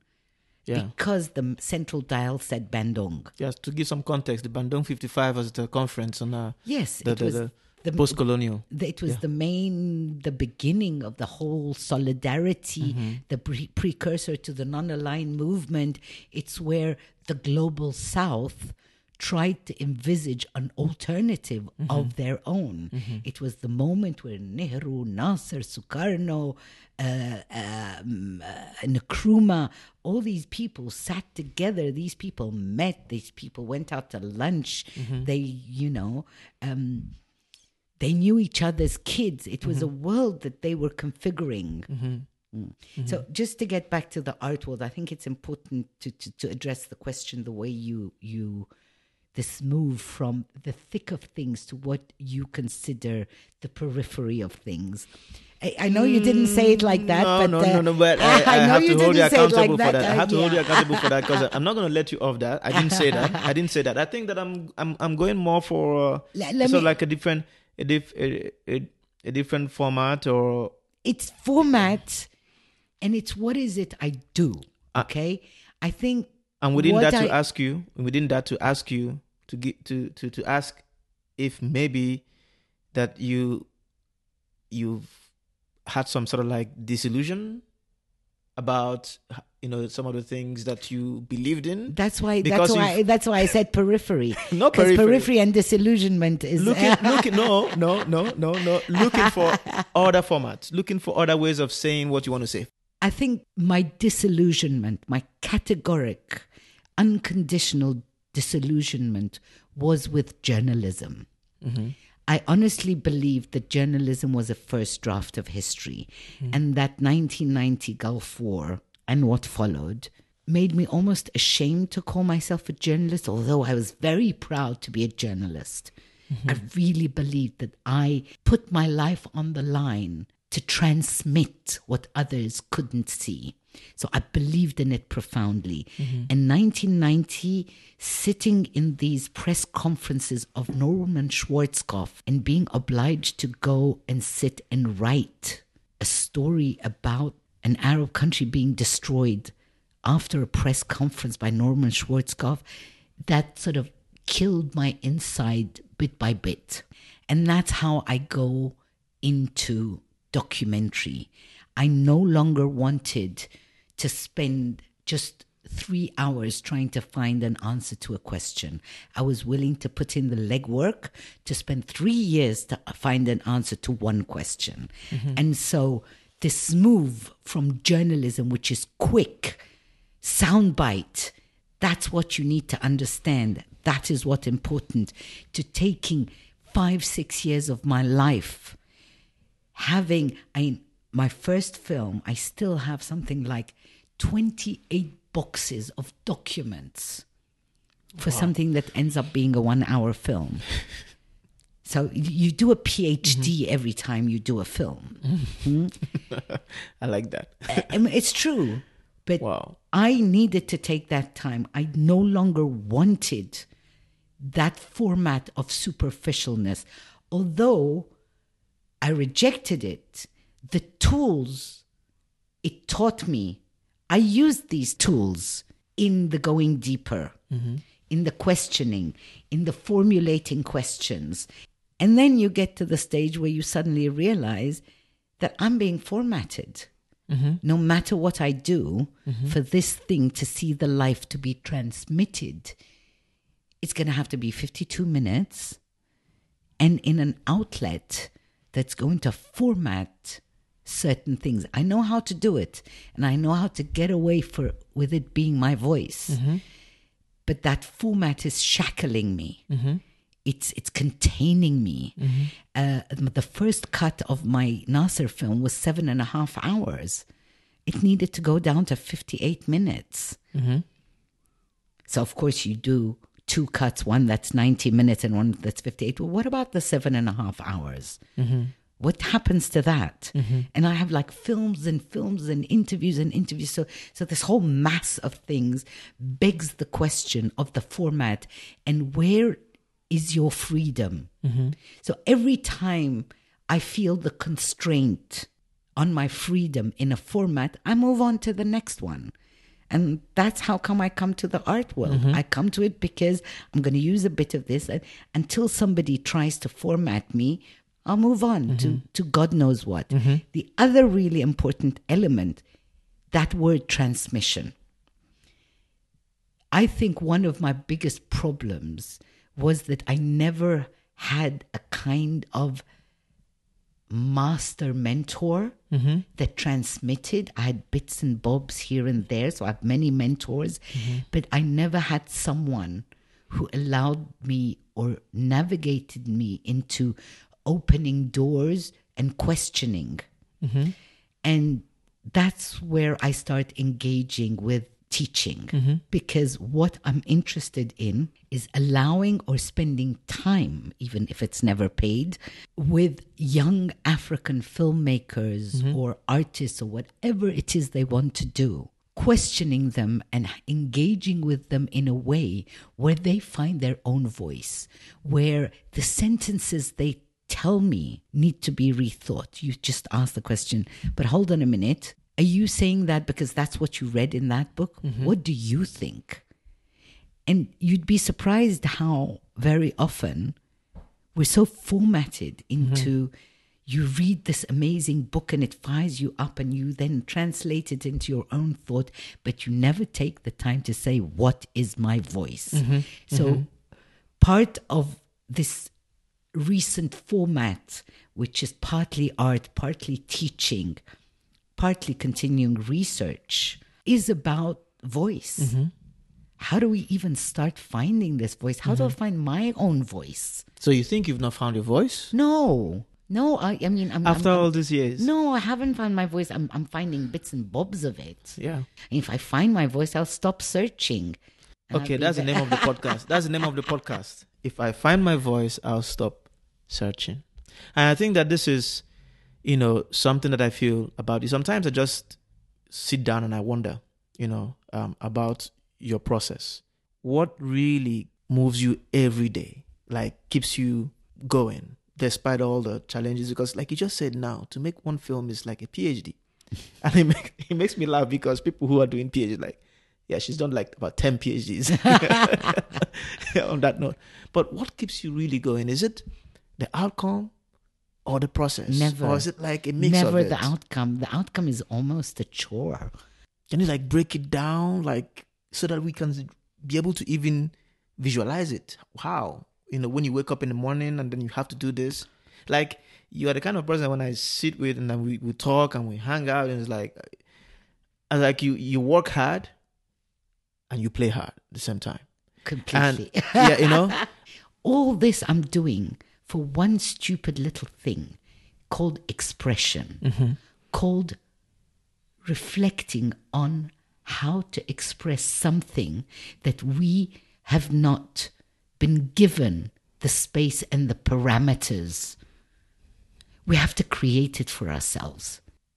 What the final thing that's going to come out of it, I don't always think of it. I never really know what the final object of an artwork is going to look like. But the process of getting to what it is I want is what allows me to see it. Now, making it, do I always make it? No. I have 2-3 films that I even started and pulled out of in the middle because I don't actually want to do that, because the conditions and the criteria involved in me going all the way, I don't want them. So I'm going to stop doing it. I have absolutely no problem with pulling out. So in a way, the process of doing it, of looking for it, of asking the questions, having guidelines, concentration. Now, going to film and then sitting in the edit is just what you have to do at the end. But the real deal is getting there. It's the quest for it. Oh It's my the search. God. I like, It's the following. it's like sitting and writing questions. And so is it like for every time you discover something, say a particular, archive, a photograph or something, then it spurs you on. It's a whole world that opens. It's an entire world that opens. I want to ask, audience, who do you make your films for? And do you think that throughout all these years that you've been able to reach people as much as possible, that you've been able to share your films with the people that you would love them to see your films? And is there something that have we established that I have a right to my own contradictions? Can we establish that? I remember that. I told you. I remember you saying something like that in Johannesburg in 2008 when we went out somewhere in Melville, and you said exactly the same thing. I never forget that. That was the first time I heard someone say, I have a right to my own contradictions. And I am ever everything since, and its opposite. Yes, and I have a right to it. Yeah. I am a contradictory person, and I just got to deal with that. So the right to my contradiction means that on the one hand, what I do and my voice, I want the whole world to hear it, which means that I have refused in terms of documentaries and in terms of being a journalist to ever be in a space that isn't prime time mainstream. So if you look at everywhere I've worked and where there, in terms of I've worked for Reuters, which is disseminate to the whole wide world. The Sunday Times, the Washington Post, U.S. News and World Report, you name it, it's been mainstream prime time, okay? That's on the one hand, because I refuse to be contained, that my voice be contained in the ghetto. Because I don't think we belong in a ghetto. I think the ghetto has been forced on us. And we are in a moment in time, and I think all of us have the capacity and the skills to say, no, you come to the ghetto, and the ghetto comes to you. Yeah, it comes to you. So my voice needs to be right there, prime time, mainstream. That means I have to compete with the whole wide world, okay? It means that I'm in no slot, that I've never, ever had African funding. I've never, ever had any of these sorts of fundings. However, once it's done and it's out on prime time mainstream, the festivals I go to are primarily African film festivals. I don't even enroll my films to what are the fancy big festivals unless they ask me, then okay, you can take them.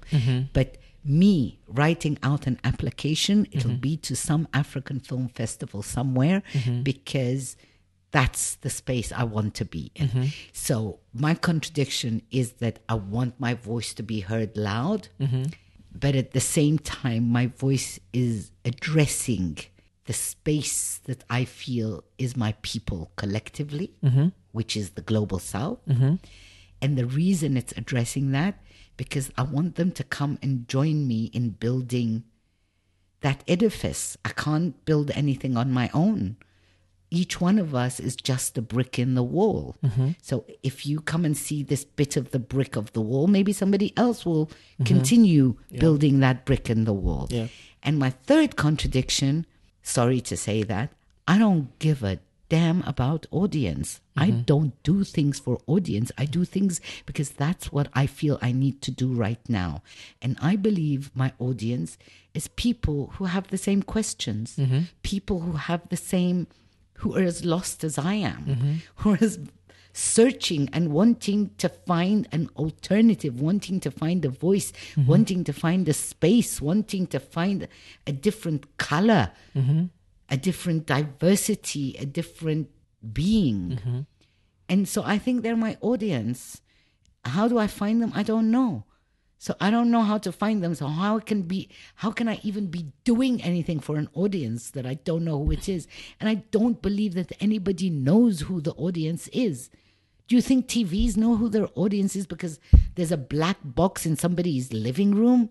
Yeah, but it's interesting that you talked about the mainstream. But the mainstream also comes with the mainstream narrative. How have you been able to deal with that? But that's why you have to subvert it. It's mainstream. Do you subvert mainstream? Is it even possible? I mean, recently, two days ago, there's this article by CNN. CNN is my mainstream. God, I saw that article. Yeah, exactly. It's horrifying. Yeah, photography. And these are so-called experts, African experts. Yeah. So now, if we toe the line that you're going now, which I find very interesting, which I find very interesting, and saying we cannot be boxed into a ghetto, and I understand that conversation. I understand, and I really am ready for it. But you go into that being conscious of what the mainstream does to your material, to your narrative.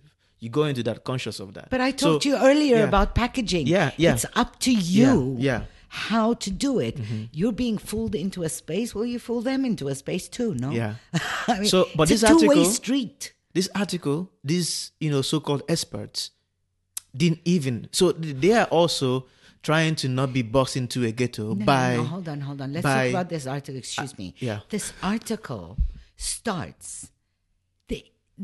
Even the definition of the beginning of this article, there are like 5 major errors. First of all, they call the Bamako Biennale as a commercial space. Yeah. They define and they say the new thing in town is, I mean, I'm sorry. Why do you even want me to engage with stupidity? So for the benefit of those who are listening to this, the article in question is... It's stupidity. The recent article published by CNN on, the top photographers of Africa, and they had 4 experts. The mere fact that we get into the 10 best African photographers, what the hell does that mean? You have 54 countries. How do you even compare them? And who decides what is best for what? So the mere concept of the 10 best photographers is one of the selling tools of these devices, these outlets, these instruments. Subversion is not a big word. It's just planting a seed of telling the others, by the way, there's another narrative. Here's a bit of it. I think ultimately we have to recognize the power we have. Yes. And to go back to my father, our only power is the power to say, no, thank you. I will do it my way and I will live up to the consequences. Knowing that you just got to do what you need to do, because ultimately the very worst that can happen is going to happen anyway. It's just what is it we do while getting there? And no one can take this away from me. Wow. This one I have to remember all the time. Huh? Like your CNN article, it's a stupid attempt to say, oh, Africa is sexy, but just taking it from the wrong angle. Yeah, very, well, like it was like really... Uninformed. Completely uninformed. It didn't like even do the work. Dismissible. Yeah. Dismissible.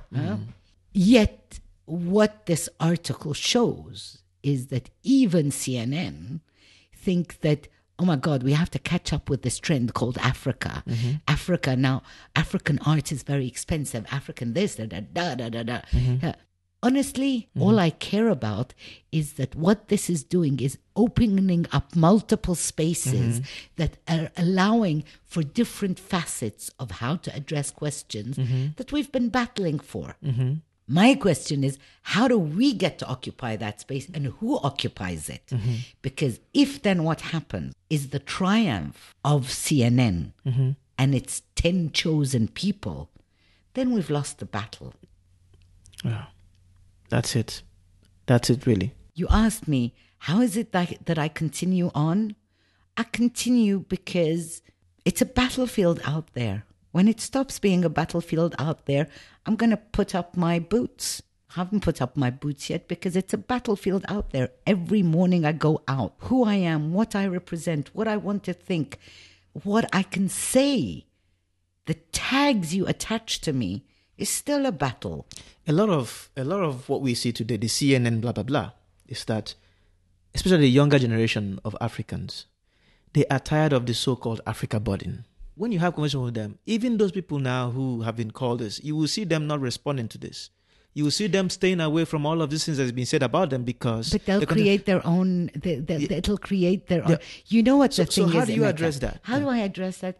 That's where the Africa burden, the tiredness of it. It's not tiredness. We can't be tired of it because it's still right there and nothing has changed. But for example, in a place like Nigeria, like Lagos... Let me just drop it. Let me just drop it and leave it. In a place like Lagos, we go about, there's this whole new middle class now thing going on. You were in Lagos. So the island is a place for the new middle class. Then the mainland is now people moving and going to that going to that Nigerian dream.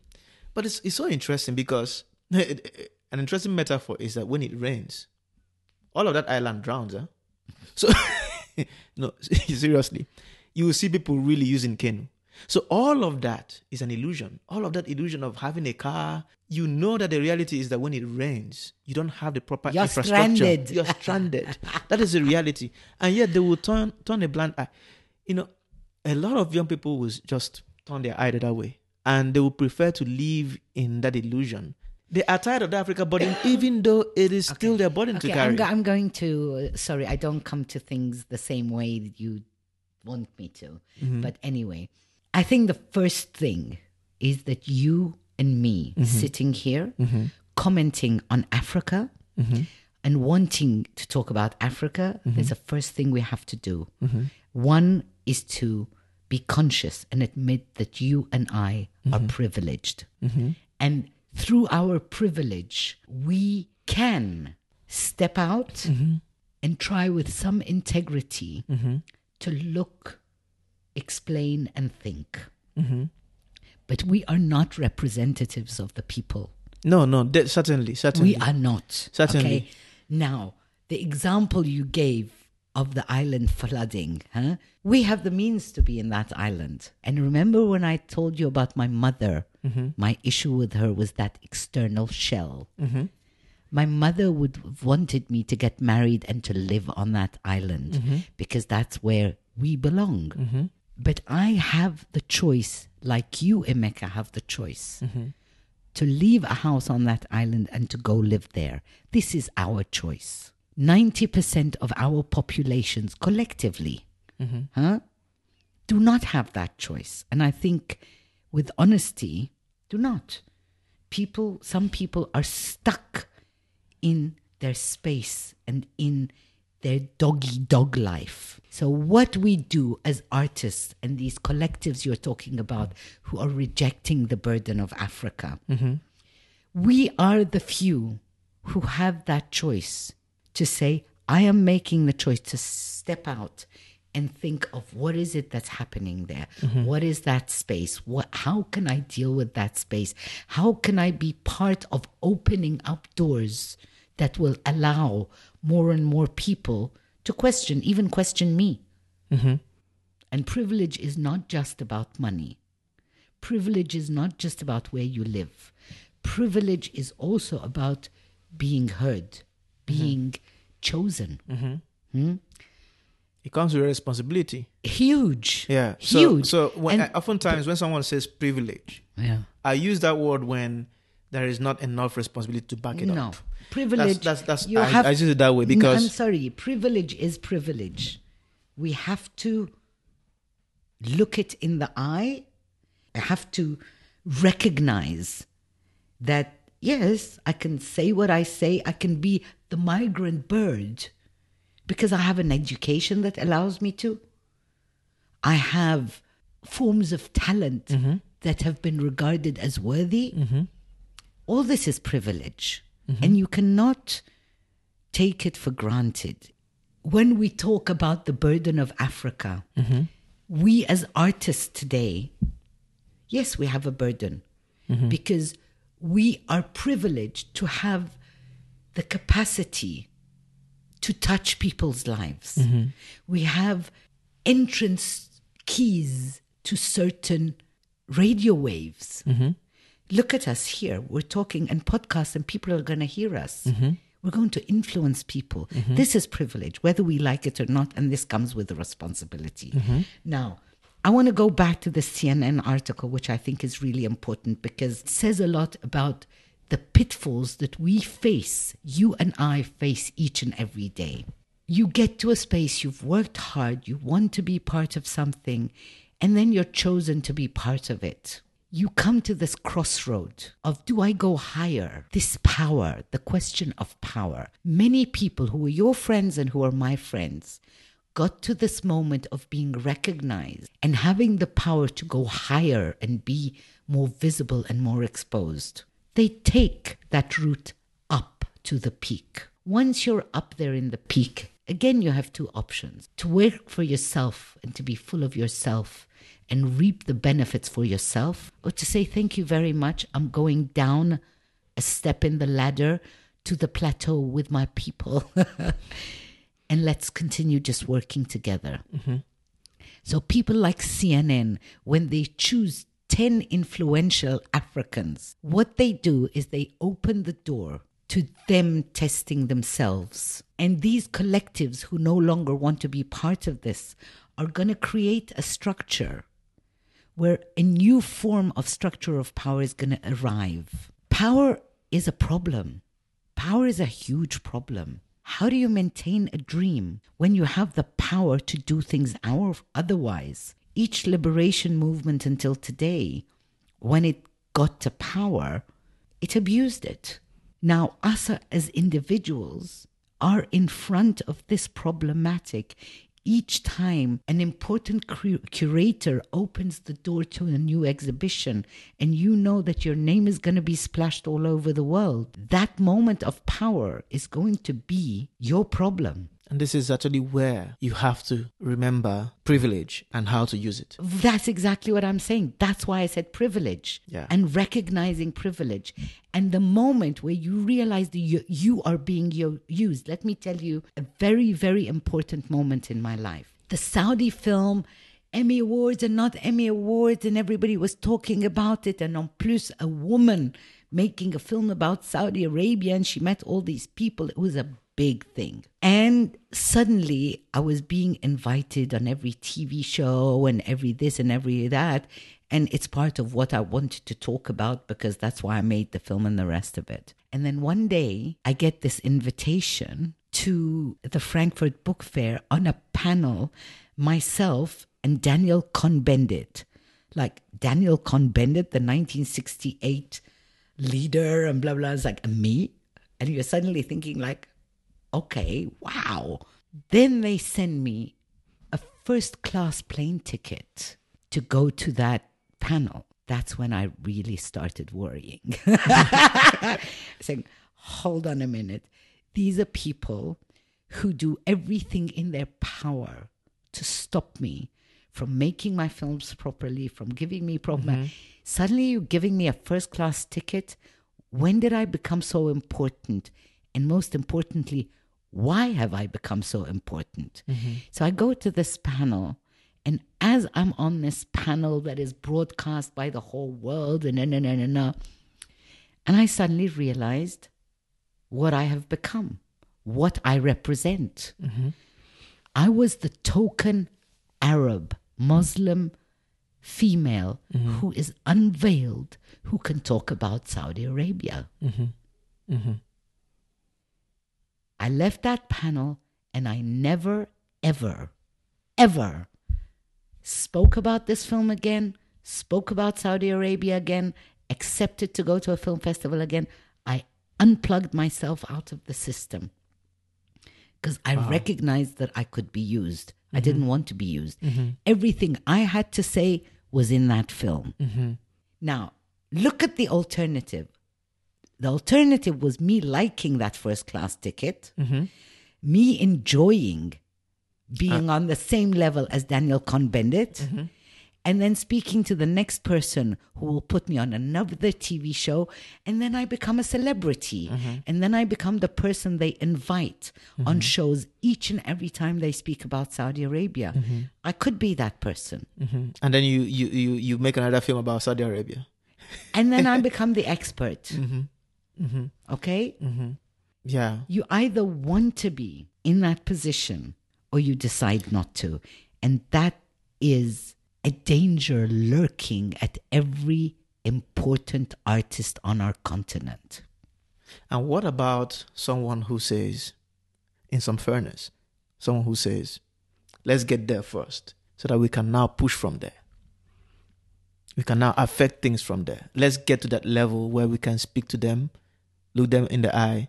So in your experience, all these years, does it really work? Of course you know what? It depends how you define that level. Okay? Because you're at that level and I'm at that level. You think I'm at that level? No, hold on. Now, if that level is about the bling bling, if that level means that I need to be the jury in Cannes, otherwise, no, I don't want to be the jury in Cannes.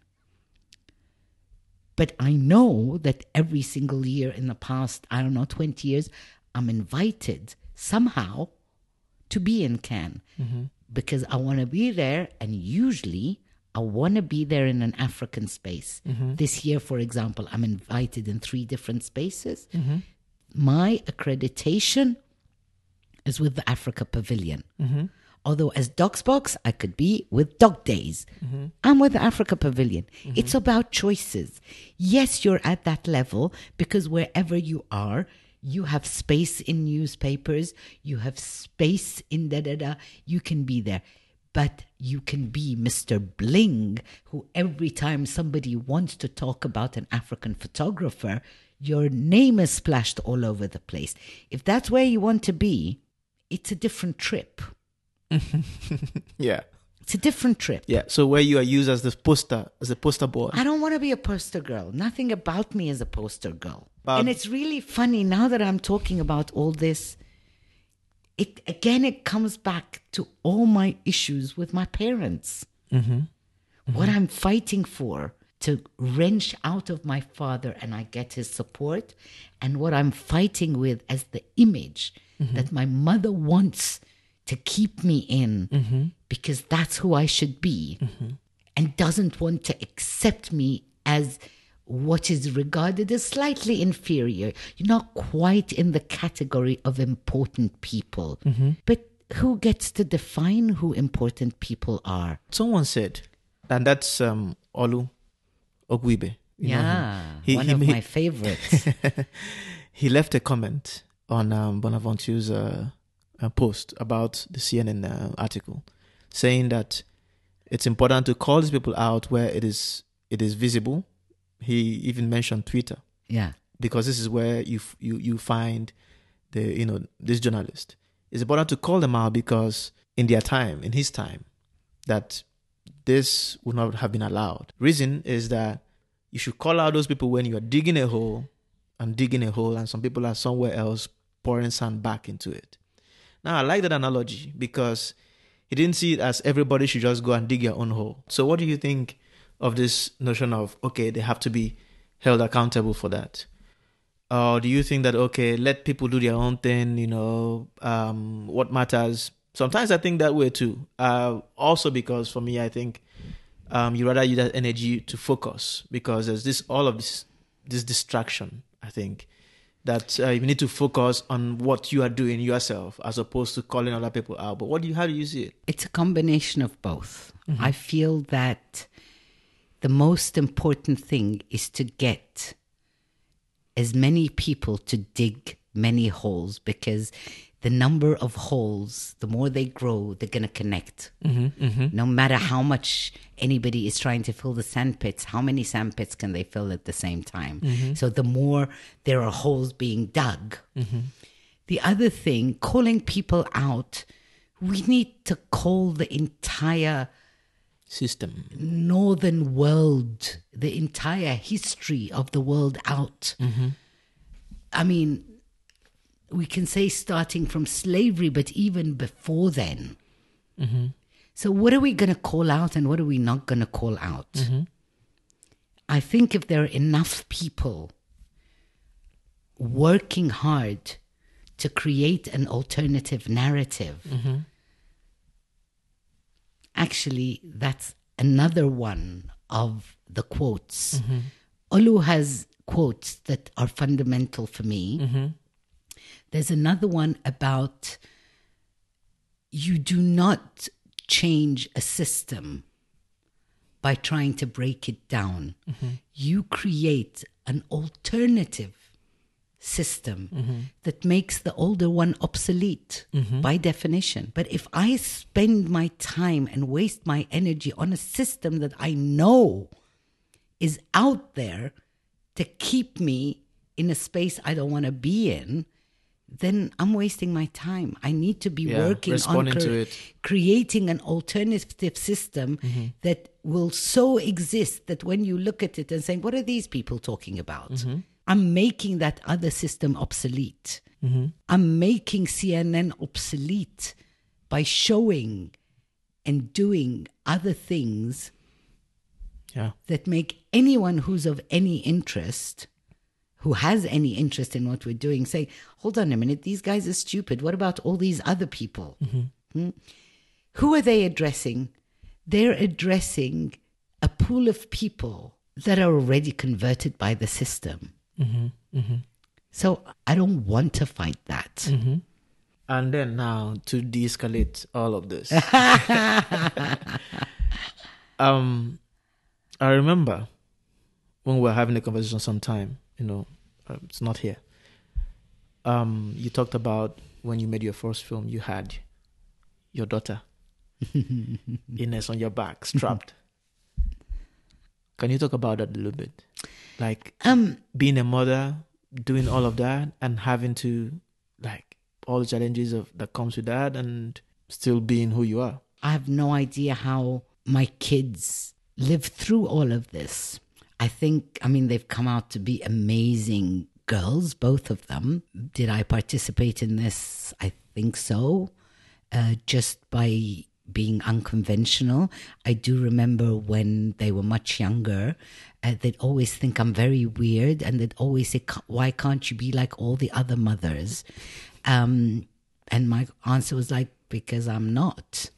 I remember once taking my daughter to school, and she was like always very conscious about don't speak Arabic, don't speak English. She wanted to be like everybody else. And one day I took her to school, and before going into school, I stood there with her and I said, okay, look at this mother. She's tall, she's thin, she's da-da-da. Look at the next one. She's extraordinary. Each one of them is different. This is the mother you have, and that's what you're going to have to accept. Of course, being a child, she had no idea what I was on about. She just thought I was weird. And taking them out of school every now and then spending a month in Ethiopia, another month in Cuba, and a month in especially in places that were deemed dangerous. My point was like, well, my children are not the only kids in that space. I mean, in a place like the Congo or in Ethiopia or in Cuba, there are thousands of kids. Why are my kids special? So, and at some point, if I have to make a choice between breastfeeding and the film, I don't want the either or. I want the and. I want to be able to breastfeed and make my film. What's so difficult about that? Just take the child with you. So, I mean, there's this one image I always keep in mind when we were filming in Cuba, and we're in the middle of filming, and I had my two kids with me, and it was late and we were still filming. So I just took two chairs, put them together, another two chairs, put them together, and each one of my kids was sleeping on the chairs while we continued filming. And someone walked in and was like, whose kids are these? And I was like, mine. He said, and you're leaving them like this? I said, well, they're fast asleep.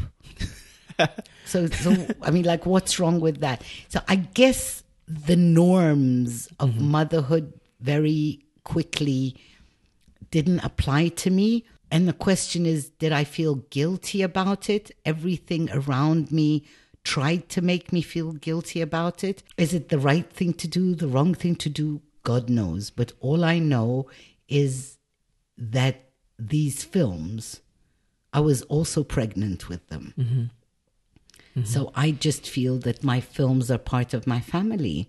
Wow. And I hope that my kids feel that these are their siblings too, because these are parts. This is part of who they are, because they're part of who I am. It's not just the films. It's like most of the stuff I do. I must say, a very gratifying moment, but maybe I'm patting myself on the shoulder here. When my younger daughter was writing her personal statement to get into university, and she sent it to me to have, to just have a look at it before she sent it out. And I suddenly realized that every moment in her personal statement was somehow connected to a difficult decision I had to make. So she started her personal statement with this moment about street art in South Africa. And I had thrown them into that pool of street art in South Africa because it was Christmas holiday and I didn't know what to do with them. So I had someone come give them a workshop in street art and protest art, to do 4 days of something. So, and we went and we bought the cans and, we watched all the Banksy films, and it was just and it had marked her. I didn't know it had marked her as far as I was concerned. Phew, there we go. There's one Christmas where I did something that is fun because I didn't know what else to do. And so obviously you have an impact on your children. And it's much more difficult being the mother than being the father because expectation from you is huge. I mean, that the social criteria of the role of the mother is one of the biggest shackles. But if you accept to live with what they think, it's just what they think. I mean, for good, for better or for worse, that's what it is. But I think that there comes a time where they recognize that you have a different way of doing things. And today, Ines is also in the art space right now and doing so well. Yeah, How's that? I mean, does that feel like, okay, well, that solved, or rather, that took care of I think, some of the concerns that I had? Both of them, each one, they're so different. Ines is a very extremely highly intelligent, very studious, she's probably read more books than I have and sort of calls me out on every philosopher and freaks me out. It's like, oh my God, now I have to answer. Am I going to say the right thing or not? And we go to all these exhibitions together and she tests me the whole time. By the way, she just did my portfolio for the first time ever. She did it for me because she says invited to this Biennale and they wanted a portfolio and I don't have one. I don't even know how to do one. And she did it for me. So Ines is someone who has her own space of reflection. She knows exactly what she wants. She knows exactly what she accepts and she doesn't accept. She comes to life from a very different perspective of mine. Sounds a bit like your father. Completely. A good part of who they've become now is also not conforming to that societal notion of the mother. So at the end of the day, we can say that it's all going okay. It's fantastic. I love it. I really enjoy their company. I go dancing with Miriam and I go to museums with Ines. Thank you very much, Jihan. This has been very, very, very, very wonderful. Thank you for accepting to be on the program. And yes, so we're going to end the episode with a quote from I've never Olu. met him. I would love to meet him. Okay, from Olu Ogwibe that Jihan is going to read out right now. It's a quote about exile. It's from Exile and the Creative Imagination that she wrote in June 2004. And it says, exile demands contemplation because it is unavoidably real for those who experience it. More than a word, exile is also a condition. It is a place, a knowledge, a narrative, but most importantly, it is a psychic space that is obvious to those who inhabit it, those who must engage and wrestle with it, because only by doing so can they come to terms with it. Wow. This is powerful. This is powerful. And everything we have said today comes from the space of exile, be it physical or be it internal. Because I believe as Africans, we need to deal with the internal exile we're navigating. Thank you. That's how I end it. Thank you. Wow, this is good. This is good. So to everyone out there, if you like what you've heard, please be proactive, share it. Thank you very much. And yeah, that's it.